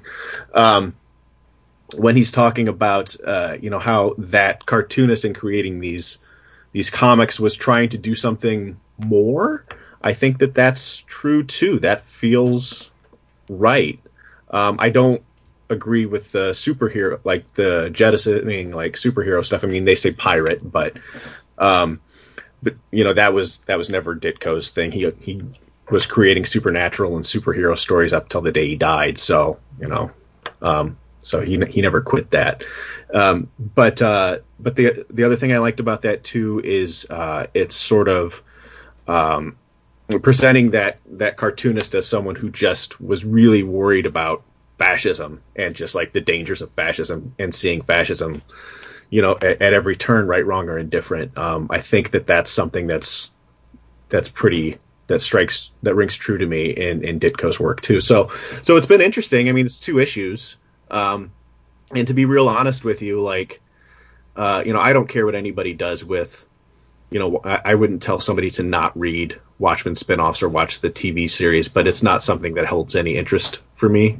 But I picked these up because of the Ditko thing, and I was pleasantly surprised. Maybe if I had read this before I shipped out my first Rorschach Watchmen toaster at DCBS, then my attitude would be different. But things didn't quite work out that way. So right, I like where Time's going with it, but I think it was the obvious direction. Yeah, I mean, what could he have done otherwise? Right. Doesn't mean it's not entertaining. No, yeah, I think it's very entertaining. Yeah, but I mean, if you're going to try and write a Watchmen tie-in that not only does justice to what Alan Moore has done, but in a sense encapsulates not only the character of Rorschach, but the inspiration from which that fictional character was derived. Like, of course, you're going to do a meta story involving a Ditko-esque character. Like, it just makes sense to me. It seems like the obvious choice to me. I don't know. Maybe I'm just overthinking it, but I read the first 2 issues, and I'm like, of course Tom would do this. Yeah, I mean, that's how I felt about it too. And like I said, I don't want to be. I enjoyed the first 2 issues, but I don't want to be too hasty about anything, and I would certainly, like I'm also a person. I think Mario is probably this way too, but like I'm also a person that has to like create like a minimum like safe distance between myself and the work on this one to make sure that like I'm not like putting on like that's the only approach, right? If you get too invested in it, then your reasoning's faulty because you're taking it too personally. Right. Well, it's not even personally. I mean, I feel like I'm pretty good at that, at like setting aside the personal stuff, but I have to like take off like the historian hat, right? Like, and like the critic hat, because those are the things that disturb me the most, right? Like when there's an obvious and pronounced like untruth about a human person, right? Like regardless of what I know or knew or believe about them, that makes me nervous, right? Right. So like I said, I'm making an effort with this to like set that aside and appreciate it as what it is, a story first, a comic first, and let's see how this unfolds, and let's follow along and see what it does, and then think about it more deeply after. Right. Well, I look at it a number of ways. It's a smart approach because it, in a sense, it removes any of the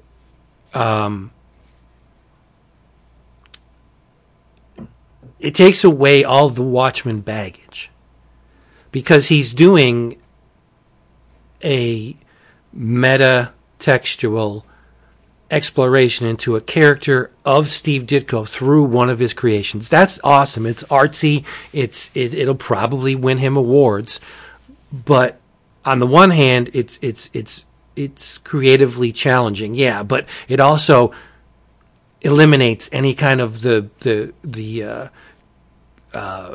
rebuttals like, well, this has nothing to do with Watchmen. How does this factor into the Watchmen universe? It does and it doesn't. Right? Yeah. And so it's both the safe and the ballsy approach. Yeah. Concurrently. Depending on from what avenue you're approaching it. If you love Watchmen and have the utmost regard for that story, maybe you're going to take anything that has been done after, and we know these people, right? That just disavow everything as not being canon because it's not Alan Moore and Dave Gibbons, right? Yeah. So well, yeah. I think that's what Tom is. I feel like that's what Tom. I don't know if it's conscious or not, but I feel like what he's doing is he's taking. All right, so when I say the story of Watchmen, I don't mean the narrative of Watchmen. All right, so he's taking the story of Watchmen and the story of Steve Ditko and the story of Rorschach and making a story about it. He's making a story about mythology. Yes, right. Yeah. That's what I'm trying to say. It's not like a direct. It's not a sequel. It's not about Steve Ditko, the real man. It's not about any of that stuff. It's a story about story about story. Yeah. Right. Yeah, and I think that's, on the one hand, it's the obvious choice because it removes any kind of guilt from doing a Watchmen story in the wake of the original, right? But do you think it's the obvious choice to the general populace? No. Obvious choice to us. No, I don't think. I think 75% of the people that have read Watchmen don't even know who Steve Ditko is. Yeah, I think that number is generous. Right? Yeah. Yeah.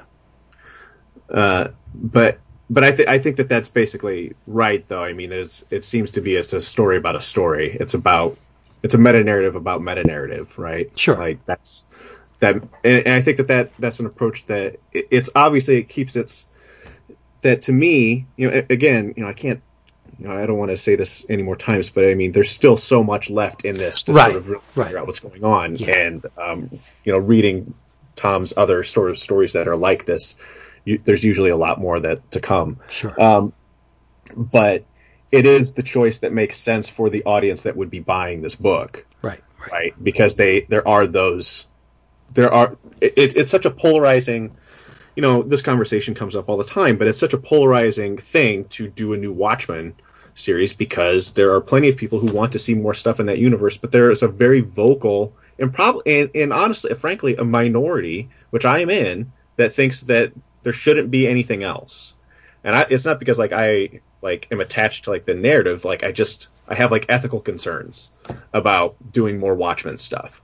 But I also understand that that's not the real world, and so when it's reapproached, I think that reapproaching it in this way, dances between the raindrops, that allows this project to exist on its own and be judged on its own merit, while appeasing the group of people that love Watchmen and love that Watchmen, and probably know and understand that Watchmen is a meta narrative, right? And then seeing that meta narrative spawn a new meta narrative, right? So I think that that's the way that you do it.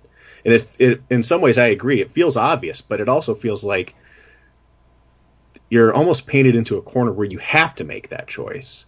Because if it's just a sequel, then it's just the damn Watchmen video game, right? That came out at the same time as the Snyder film, or it's it's Watchmen 2, or it's Watchmen Babies and V for Vacation, or whatever the case. Right. He's created a safe zone for himself, right? Yeah, and I would have made the same choice.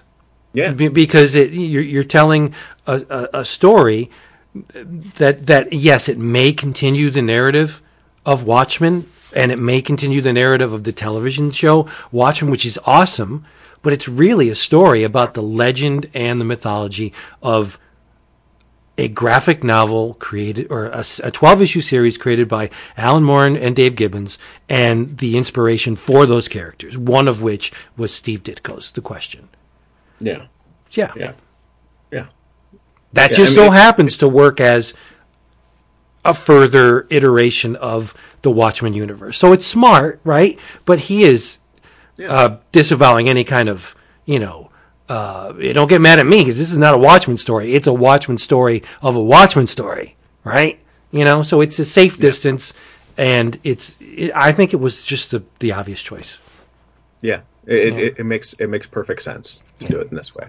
Yeah. I mean, he's great, and I like what I'm seeing on the page.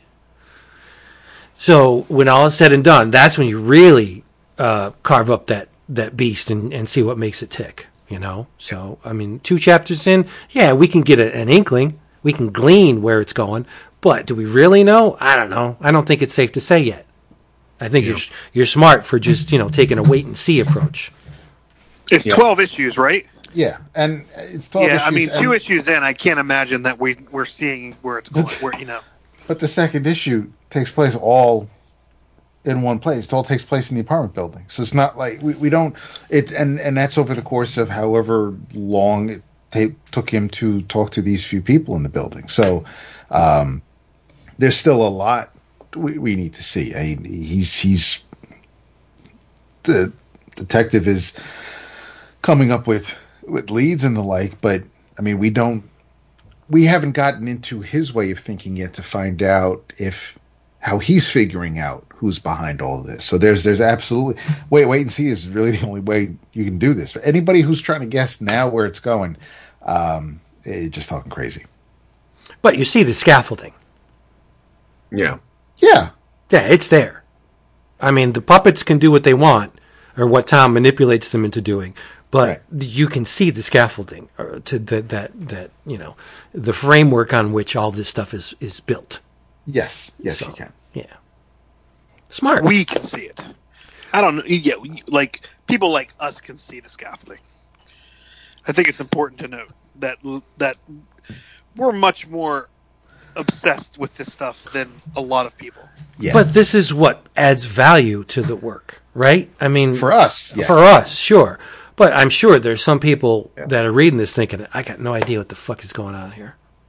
Why? Well, I think in that regard, I think, reading it as a straightforward story.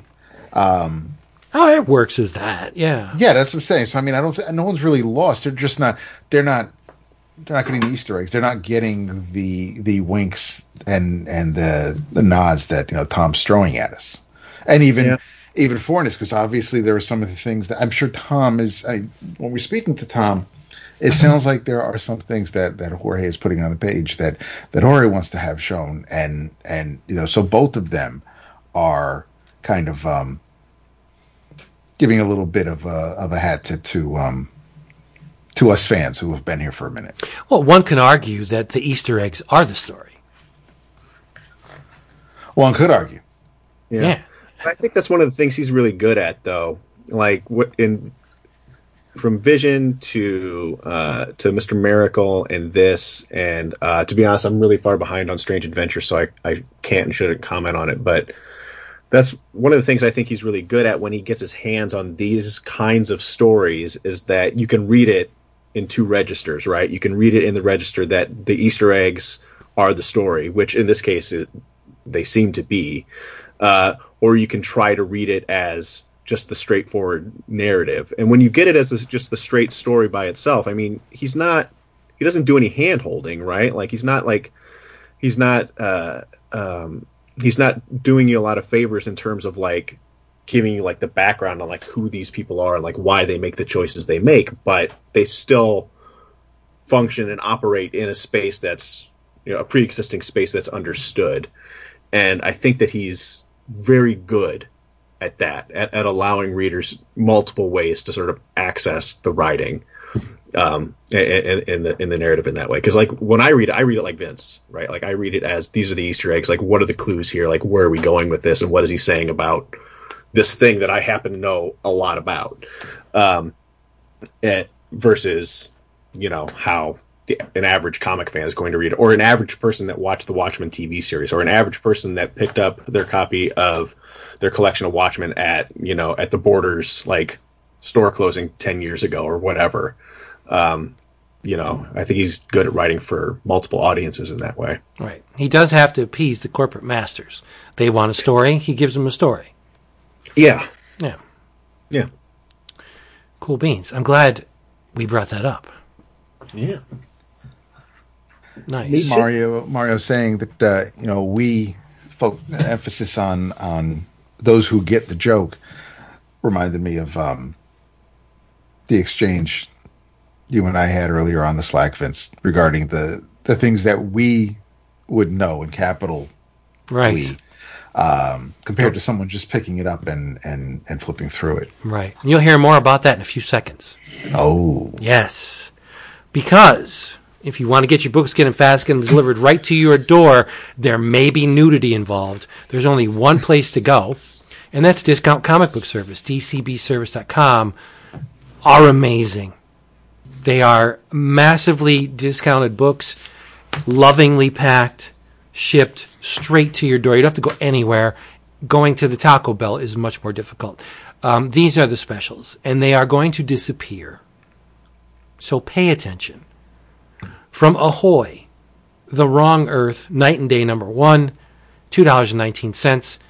From Image, Brandon Graham's Rain Like Hammers #1 is $2.49 because it's an exercise issue with an exercise price. And last, and certainly not least, because you will be hearing more about this in your travels, is from the University Press of Mississippi, Mysterious Travelers, Steve Ditko and the Search for New Liberal Identity, with a free signed book plate by the guy you've been listening to for the past 2 hours, Zach Crusay. Cover price $30. Respect. Your price $21. DCBService.com. Go there. In your travels, I got it right here. I'm going to talk about it. It is a reprint of a reprint. I don't know. No, see, I disagree with that. It's a reprint of the original version. The reprint has a different cover. This has the original cover. So what is this, like an issue of Marvel Age or Marvel Tales or something? No, don't listen to David because my God, it is a reprint of a reprint. It was originally issued in 89. Yes, and then they reprinted it. They reprinted it in '93 and gave it away. This is the Alan Zelenitz written copy is almost virtually the same. So, how many stepping stones are there? 3, right? But it's a reprint of the original because it's the cover. Then it's. Look, I'm stunned. The contents are the same as the original. Yes, they are. Right. Right. So the contents are almost the same as the original, which is almost as the same as the reprint, and this is the 3rd iteration. But they're charging $5.99 for it this time. It's the same book. It's the same book. What is the book? All right. The book is the official handbook of the Conan universe. We're coming up on Marvel's 50th year with Conan. I think there's some fuzzy math going on.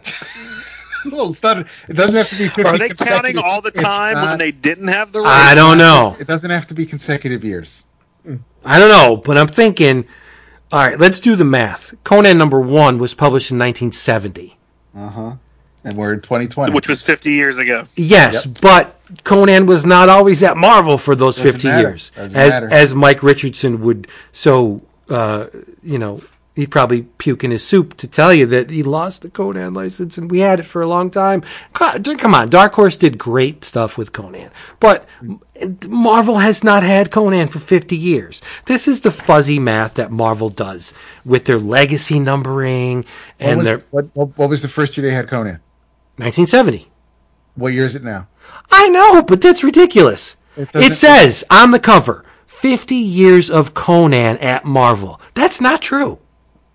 That is patently not true. 50 years in a row. It just means we had him 50 years ago. We lost him for a little while. He's back now. 50th anniversary of the publishing of the first Marvel Conan would be more appropriate. Yeah, let's look at the wording. They're just trying to shorten it. No, it's bullshit and it's untrue. 50 years of Conan at Marvel. I agree with you, Vince. You're right.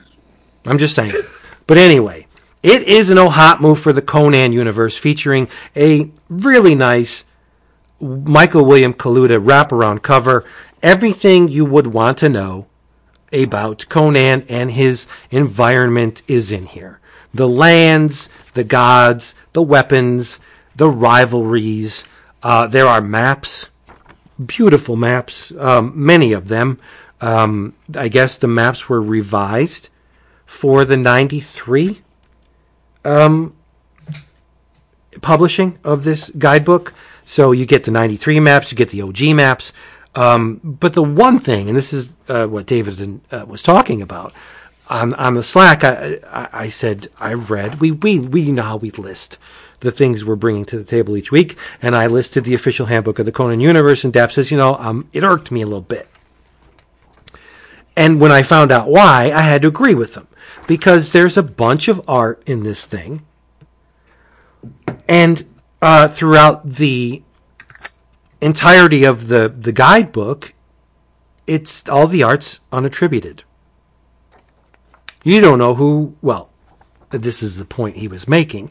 We know who did the art, but the layman, those that aren't rabid Marvel and or Conan fans would go through this thing. Maybe you'd pick up on, oh yeah, that's John Buscema. I know his artwork. Oh look, Ernie Chan. His artwork is unmistakable. But wait a minute, who did this spread on the Aquilonia piece? I don't know whose work that is. And you keep going, and it's like, all right, I don't know who did this. This work is not familiar to me. The only way you would know is if you flip to the inside back cover when they list they alphabetize the contributors. Right? Yeah. You got Elliot R. Brown, John Buscema, Bob Camp, Ernie Chan, Vince Coletta, and Armando Gil, and so on and so forth. And those people are unmistakable to us, but if you're a neophyte into Conan, you're not going to know. And what would it have cost them to just put a nice little Bob Camp under the image? Unobtrusive, but visible, right? It's like the old Who's Who, yeah. Yeah. Or Ernie Chan, or Vince Coletta, and I gotta say, both David and myself are not huge Vince Coletta fans. But the artwork included in this book from Coletta is probably some of his finest work. Yeah, him inking over folks like Mary Wilshire, It's not. It's she's still shown through. The Coletta inks in this book aren't as offensive as his work on other. Right, and it just so happens that Coletta touches all of the women in Conan's life. Yeah, because I'm pretty sure he did Valeria. Shire did most of the women in the book. Yeah, he inked Valeria. He did Belit. He did Red Sonja. So it's like, okay, we get it. But it's not a bad showing for Mr. Coletta. Right. Long story, very short. If you have wondered about how Hyperborea relates to Aquilonia and who worships what, and Corinthia, what are Red Sonja's origins, whatever happened to Belit. I just read that initial story and I got nothing else. Well, this will tell you. $5.99. It's chock full of text. It's an Ohatmu, right? Mm-hmm. Well worth it because I'm a Conan mark, and I bought it I don't have either of the iterations of this book, so it's cool, I'm glad I bought it. I'm not finished reading it. It'll take me a good. I'm figuring a couple of days to read this thing in between reading other things because this could consume you. You will get a very well-rounded view of Conan and his world. Even Kull is in here too, so you get a little bit of the world thousands of years before Conan, before Atlantis fell, and then you get the remnants of what happened after. So it's awesome. Official handbook of the Conan universe. It ain't sequential, but it's talking about sequential. No, yeah, I mean it is. It's. I remember getting the original version with the yellow on the cover, because the wraparound wasn't full from edge to edge on the original. But yeah, no, I mean I read the thing back in the day. This was just, I wanted this because it was just something to recapture. I as I'm flipping through it, I remembered everything about it. It was a little different than it wasn't as neat as the Ohatmus with the way, because some of the Marvel Universe handbooks had the static image of the figure of the character they were writing about, and then there'd be some action panels taken from comics. Here, you're getting pretty much every image is taking place in a setting, and the character is standing somewhere or throttling someone, but the text kind of overlaps onto the image. They're throwing quotes around next to each entry, so it was a nice change from months and months of the standard Marvel universe, but it was a little different. But no, it was. I'm glad they decided to reprint it. Nice. Well, I'm sure there were budgetary concerns initially with this book, because unlike the Ohatmu, I don't believe they commissioned every piece of art as new. I'm thinking a lot of these things were taken from other places. Oh, sure, yeah. Yeah, whereas with the Ohatmu, you had brand new illustrations for all of, at least a brand new full body illustration of the character in question. And then maybe the accompanying pieces were pulled from, previously published material. But the layout's not as solid as the regular Ohatmu. And when you do a pull quote, that to me says, it's just lazy design. Here's a big, large type sentence that you're going to read again. And yeah. I'm just putting it in this layout because we don't have enough copy to run the entire 2 pages. So we're just making it flow, baby. And I'm using this quote that from the thing you're going to read twice. So whatever. But yeah, I don't worry about any of that. I just need the data, right? Yeah. There's plenty. Yeah. And one of the things that it didn't torque me, but yes, Robert E. Howard created Red Sonja. But the Red Sonja that we all know and love was not created by Robert E. Howard. It was created by Roy Thomas. The She-Devil with a Sword is all Roy Thomas, baby. He just used the shred of the name and maybe some of the character traits of Robert E. Howard's Red Sonja, and he created the She-Devil with a Sword. Whole cloth is all Roy Thomas. And they don't really, say, hey, Roy, thanks for creating Red Sonja. And making us a whole bunch of money, and making Dark Horse and Dynamite a whole bunch of money. Whatever. But it would have been nice, dedicated to Robert E. Howard and Roy Thomas, the guy that brought Conan to Marvel, and, whatever. It is what it is, right? Right. It's kind of like how Rob Liefeld created Deadpool, but Joe Kelly really created Deadpool. The Deadpool that everybody knows. That everybody knows, right? Yeah. But I mean that's kind of sorta similar, but not really, because there's the template for Deadpool was in the Kelly added Kelly and Casey added the humor to Deadpool, right? Whereas Sonja is 100% unique character. It's not a gun. I mean, Robert E. Howard's Sonja isn't even of the same time period as Conan. It's whatever. I don't want to get into it because we'll be here for an hour and a half. But thank Roy Thomas, not only for Conan but for Red Sonja and a bunch of other stuff. Thank you, Roy Thomas. Yeah, we should say that every episode. Mm-hmm. That's it for that one.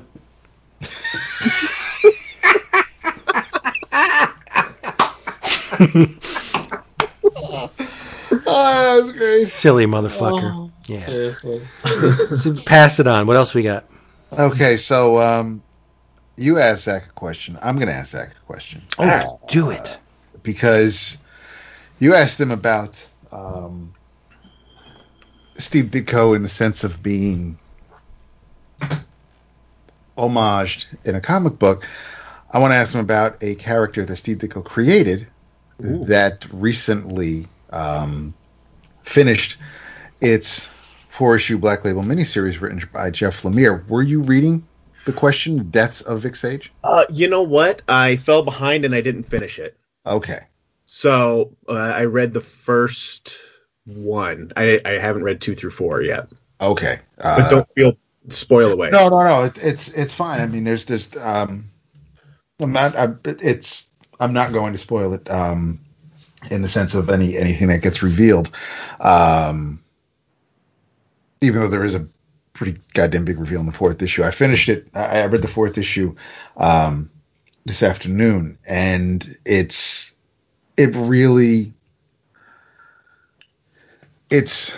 love Jeff, but this absolutely feels like something similar. I don't want to. I'm sure there are definitely things, especially in the 4th issue, there are things that Vic says, that the question says, that absolutely feel like they would come from Denny's pen or typewriter. But it's a little. There's parts of it that make me think, based on how extreme the action and the language is, that Denny might have shown a little bit more restraint. But it's a Black Label book. It's 2020. This is fine. This is, especially with the subject matter involved, it should be coarse, and it should be hard to take, especially with a character like the Question. And when you have this is kind of, part of me is bummed that there was a 4-issue miniseries, but also I wish it came out earlier, because now that we're hoping we're going to try to get back on the right track in 2021, that a character like the Question in this miniseries we don't necessarily need to be reminded. I mean, we're reminded of it all the time now, and for the past 4 years, the uprising and the swelling of the outright just blatant racism. This is a book. This story represents this era, and it's the things, like I said, that Vic say, that the questions say, are definitely words that need to be heard or read. And most of us, especially the four of us here tonight, most of us know that, this is the way one should live their life. Like don't be a bully, and treat people with respect, and don't be fucking racist. And again, he kind of meets these head on, but it was also, this story was not really what I was expecting. Because there's a little bit of a supernatural and mystical element, and that's fine. And it's not that, there's, if there's drugs involved, you're definitely going to see things on a different plane. But the there were definitely two battles going on in this book, and as he goes through, as you'll see, Zach, as you read it, the books tend to take place in different eras, which is cool, and is all heading towards the logical conclusion. But Jeff Lemire, Dennis Cowan, and Bill Sienkiewicz did some phenomenal work here. There is they all three write a short tribute to Denny at the end of the 4th issue. But no, if you didn't get this when it was coming out, if you're waiting for a collection order, I hope you did order the collection. It was, I like to say it was a great story, but when I think of a great story, I try to think of things that might be a tad more uplifting and slightly more positive. But this was still a well told. This was a great story. It was well told. It was ugly, and parts of it were extremely truthful. But it's the payoff was definitely worth it. If you thought maybe, seeing him in Hub City during the Gold Rush era, or being a private dick, was a long way to get to the point, I think it was well worth it. The 4th issue is I think it was a great payoff. But yeah, in your travels, The Question, the Deaths of Vic Sage. Well, now I have to finish it. Yes, you do. All right, then I'll report back to you. Thank you very much. I will put it on the Slack. Nice. Yeah. Well, what do you have? What do you want? So yeah, I guess this is the opportunity to pimp my own thing. Yeah. So I always feel, nervous isn't the right word, but I'm very proud of the work I do, and it's not that I don't think that people want to hear about it, but I'm always just like, there's always something in me that like wants to like not just talk about my own stuff all the time, because I just don't want to. I don't know. I'm always more interested in what other people have to say about things. But because you guys are being so nice to me throughout this whole thing, and I feel comfortable with you guys, I can tell you anything, as you definitely witnessed in any number of contexts. So I have spent the better part of a lifetime reading and thinking about Steve Ditko and Ditko's comics and the ideas in his comics. And because of my work and my place here at Michigan State, I had the opportunity to really sit down and like think through these ideas and publish some of them. And those ideas, as they sort of, came together and fell apart and came back together again, eventually became a book called Mysterious Travelers, Steve Ditko and the Search for a New Liberal Identity. And it's available, as Vince mentioned, from the University Press of Mississippi, which is one of the leading presses in comic studies, which is, for the kids at home who don't know, is a real and viable and growing field in academia, in the humanities. So, and there's a lot of really interesting work coming out of the field right now. So the idea with the book, my Ron Popeil sort of pitch of this, is that when you read this, I don't want you to read this and walk away and not have something to say about it. I want it to spark a conversation, because I think Ditko is someone who merits and necessitates a conversation about his work, and a conversation that is separate from what we've been told about Ditko.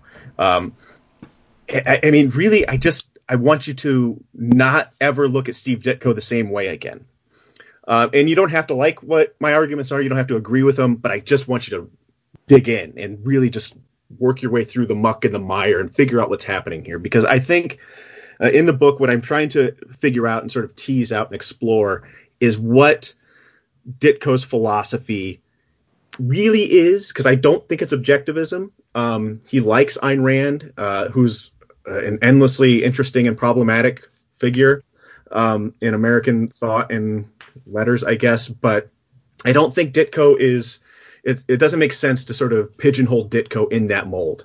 He clearly likes her, but he's also really passionate about trying to get across to people that he is his own person and his philosophy is his own. And he thinks that that should be true for everyone, that they should have their own philosophy and that they should live it, and they should live it fearlessly, which is something that many of his characters did and something that it would seem that he at least attempted to do.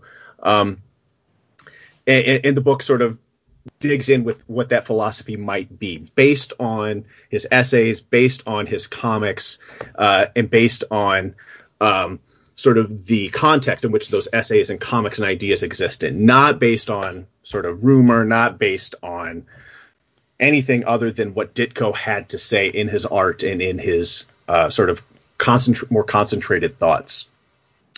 And out of that comes this notion that Ditko's ideas sort of fit within the fabric of American political thought in the 20th century. And that fabric is, is changing. It is rapidly changing.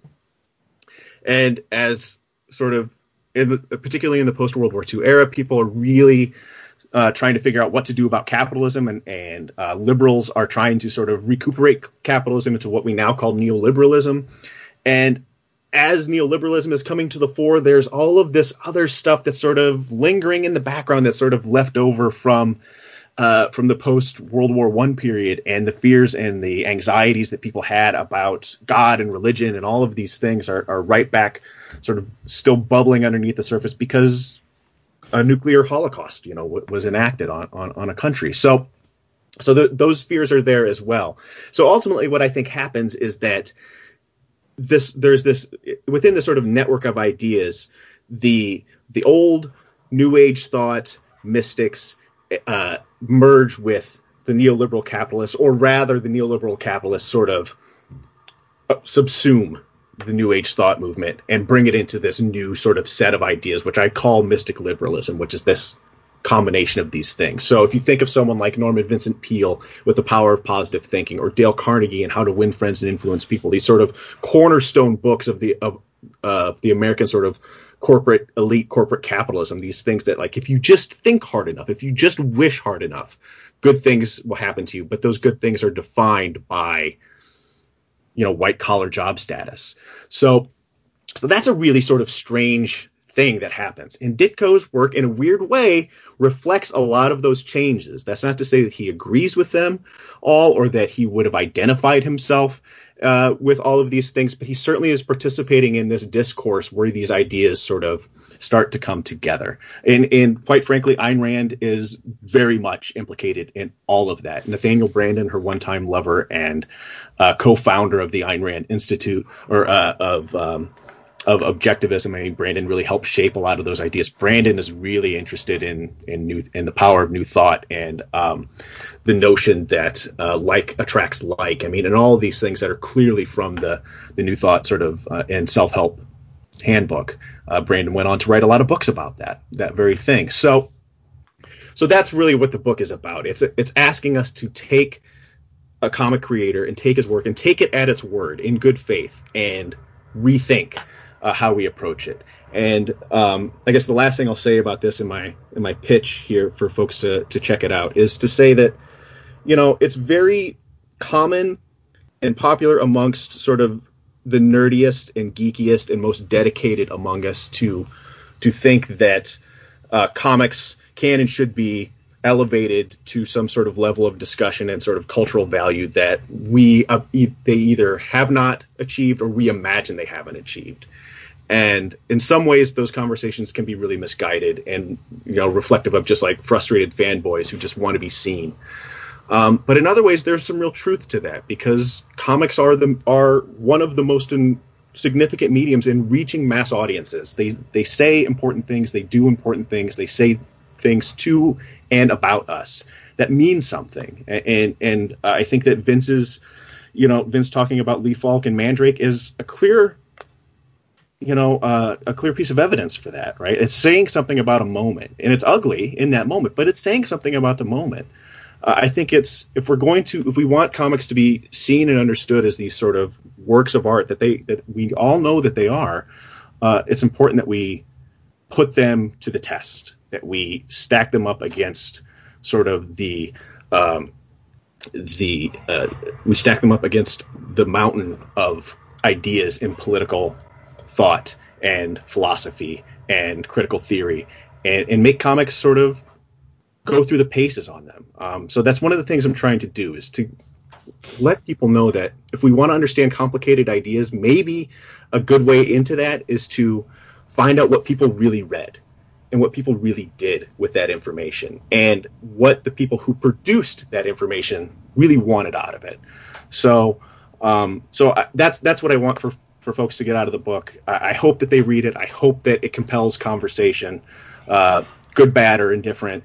And there you have it. There's the pitch. So please check it out, kids. Well, it's a very worthwhile pursuit. You damn pinhead, you. I know. I can't wait to get it. It's me and Zippy.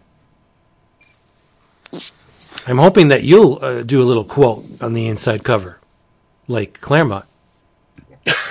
Of my own book? Yes. Whatever. No, one of Claremont's quotes. Oh, one of Claremont's. No, I'm searching for maybe Mr. A, something Mr. A has said. Oh. Well, yeah. There's plenty. He says a lot. He sure does. You can't shut him up. No, Yeah. I don't even think he's real. So, I mean, there's that. Oh, he's real. Oh, he's real? What'd you read, Mario? I was going to talk about. I was going to have for In My Travels be. Last week I read Fox Brown's newest graphic novel called Child Star. Did any of you guys read that? Probably not. No. I read a little bit of it because he was posting pages on his Patreon page for a long time. Okay, all right.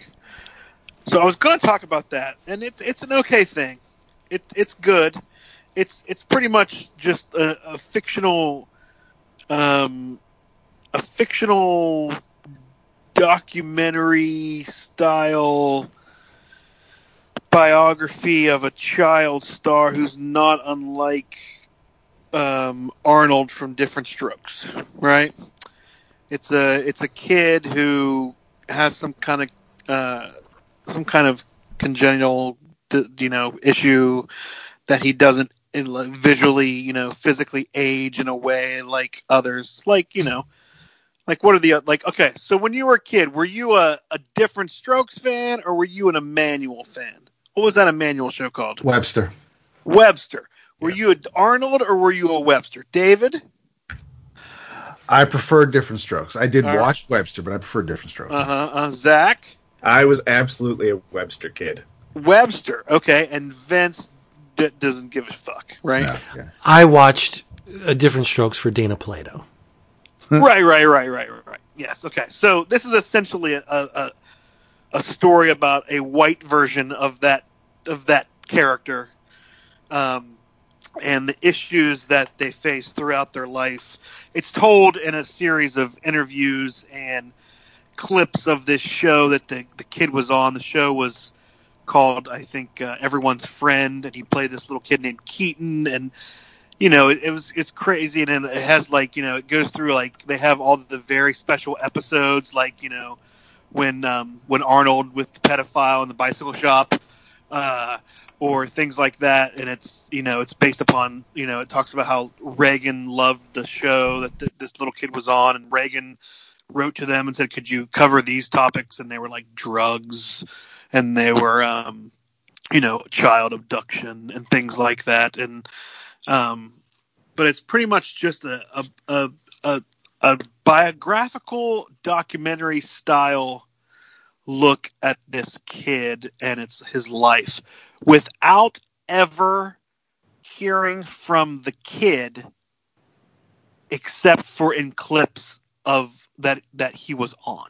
So, but you have interviews with his ex-wife. You have interviews with the writer of the show. You have interviews with the director or co-stars, the girl that played his sister, like the Dana Plato kind of character. You have interviews with all these people, but you never have an interview with the character whose real name in the book is Owen Eugene. And it's interesting because you get this perception of this person without ever hearing from that person. I mean, they show you clips from the show. They show you clips from him on talk shows, when he's promoting it. They show clips from these, Saturday afternoon movies that he did because he was so popular. And it's this juxtaposition of seeing his perfect little Hollywood life on the screen juxtaposed with what everybody's saying about him. It's an interesting take. I like Box Brown. I've liked Box Brown for a long time. I met him at some weird little Pittsburgh indie Comic Con 10 plus years ago when he was just kind of kicking off Retrofit, when he was doing that like Philadelphia stuff with a bunch of different writers and artists. And I can't think of a book that he's done that I don't have, from the Retrofit stuff to, Andre the Giant, which was huge, or his book about Tetris, or his book about Andy Kaufman, or the most recent one about weed. I like his storytelling. I like his cartooning. I really enjoyed this, especially as someone who grew up. I think, because it takes place.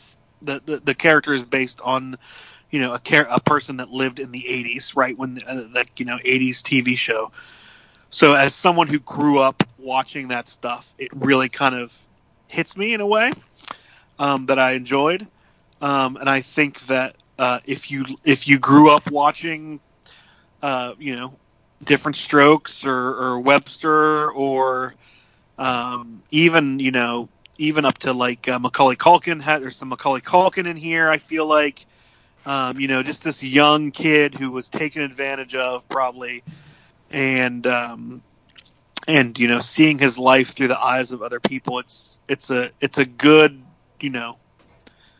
you could easily see this being a parody autobiographical docu-style TV show about this guy that you never see except for in the show or on an interview or whatever.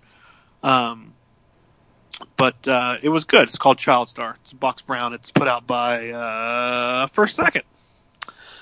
And I enjoyed it. But what I want to do, I also had a question. I have a question. Vince is going to love this question. Jesus. All right. Yep. So tomorrow is the American holiday of Thanksgiving. Mm. And Thanksgiving is most closely associated now. Traditionally, you talk about the Pilgrims and all that, those lies that we tell kids. But I think that now we've finally moved on to the true meaning of American Thanksgiving, what American Thanksgiving should be, a representation of what America really is, and that's just gluttony, right? And eating. And that's really where we should really take Thanksgiving, is just like forget about the Pilgrim stuff, forget about your fake story about the Native Americans bringing the feast, forget about all that stuff. Let's just focus on the fact that it's just a day when people get together and they eat, and typically someone watches football, someone probably drinks too much, and they argue about politics. So in the spirit of Thanksgiving, what I want to ask each and every one of you is for tomorrow, for Thanksgiving, yeah, wherever you're having it, hopefully you're having it at home so that you're not going to some super spreader event, but wherever you're having Thanksgiving tomorrow, what are you looking forward to eating the most? Oh, that's easy. What is it? Sweet potatoes. Okay, tell me about these sweet potatoes. Tell me about your sweet potatoes. Oh, they're just brown sugar candied sweet potatoes. Do they have marshmallows on them? What? No. Do they don't put have... marshmallow? Okay, and who's making this food? Is your wife making this food? Probably my mother-in-law. Okay, your mother-in-law's making it? Okay, Yeah. good. Sweet It's potatoes. just sweet potatoes. Just regular Sweet candy. potatoes, brown sugar, Brown broccoli, sugar, some type lots of it, and just a sweet potato. That's They're it. like sliced in like rings or whatever, yeah, right? kinda. Yeah, Uh-huh. Okay. that's it. All right. David? Same question. Yeah. This is a question for all of you. Okay. I am looking forward to the lasagna. I Yes. am. Tomorrow morning, I'm probably going to try to make my wife breakfast dumplings or wontons, since I made the wonton wrappers today. So I'm curious how that's going to turn out. I'm up for the challenge. But as far as so I'm looking forward to that. But as far as the Thanksgiving meal, it'll be after I roll out the sheets of pasta to make the lasagna and get the beef mixture together and whatnot. When did lasagna crawl its way into Thanksgiving? How do you? My entire life? Yeah. How? My mom always made lasagna on Thanksgiving. Makes no But sense. not as the main meal though. No. It's just a Right, side. exactly. A side of a gigantic piece of pasta For- and meat and cheese as a side. As a side Okay. to this fucking honking turkey. Like we're not having turkey tomorrow, Vince. It's just the two of us. I didn't want some butterball taking up space in the freezer because I can only have so many days of bird day after day. Whereas I mean lasagna I can eat 24/7, but the turkey we don't need all of that food in the house. So we're probably going to have some poultry sometime before the weekend's up. But yeah, not tomorrow. Yeah. Good. Zacharias? The turkey.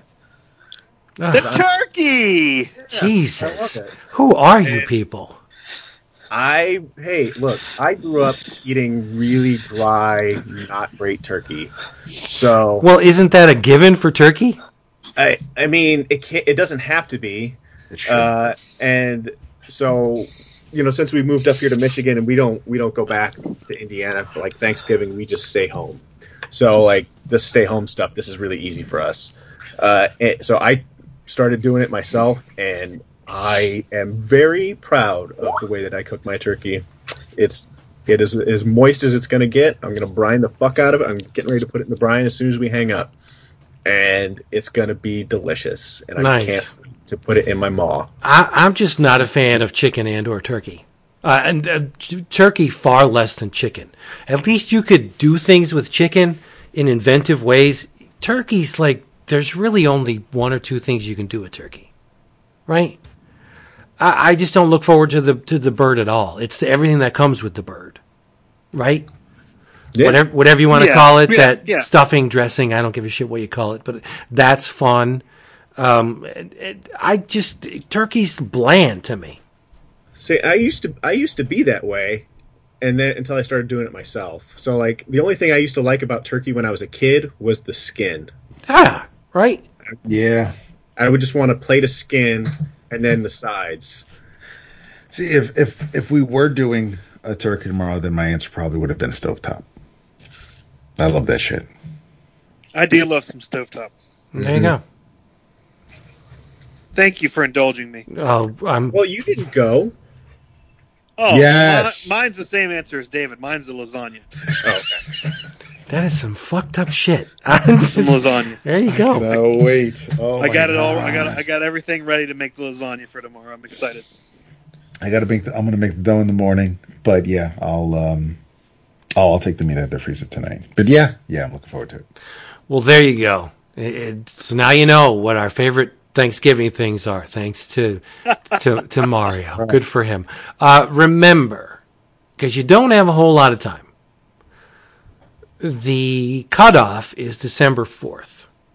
if you want to pick up the absolute cream of the X-Men crop, the stories that were later butchered for the movie versions, if you want to see where it all started and just how high that the highs can get for X-Men, check out the Marvel-made Paragon Collection Chris Claremont Premiere Bundle. And there's one way to do it. If you want it, go to getmarvelmade.com.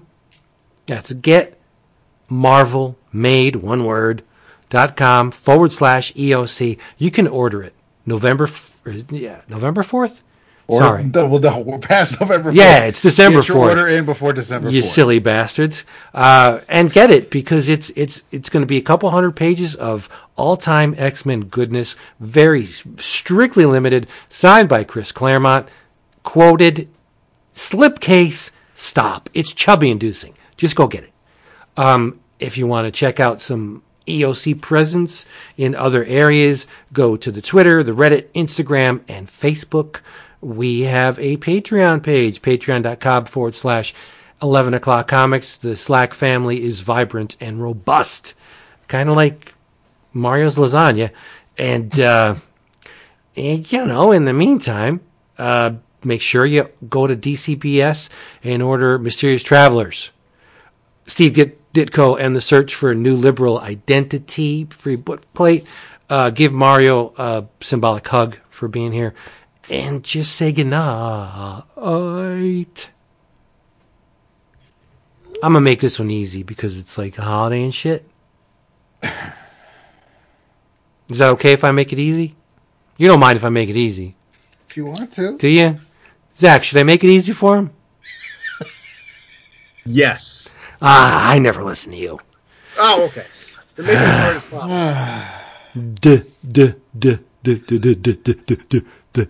David. Do I stutter? Am I a clown? Do I amuse you? I don't think so. Good night. Yeah, here's where he pretends that he wasn't looking. You were at the talking clock. about all, you can make it easy for me. And Yeah, shit. well, you don't have to, reiterate what I said Oh. because we can push you in different directions. So, David, is that lasagna a meat sauce lasagna? It's a meat Yes. sauce, right? It better be. Who wants marinara on lasagna? I don't know, vegetarians? Ugh. Who are these people? Okay, here's the question. David. All right. Now, do you put beef? Now, obviously, you put beef in your lasagna. Yes, that would be Yeah. neat. Do you also put sausage? I do not, no. I'm not this time. I could, but no. It's going to just be ground beef, cooked in the sauce, and then I'll start doing the layers with the goat. I love you so much. Yeah, man, you got to use that ricotta. Don't. See, I don't know what that word is that you just said. Those white Pennsylvanians that uses like cottage cheese. Ricotta. Who? You know what? I'm going to take your Italian card away from you. Ricotta. Christ.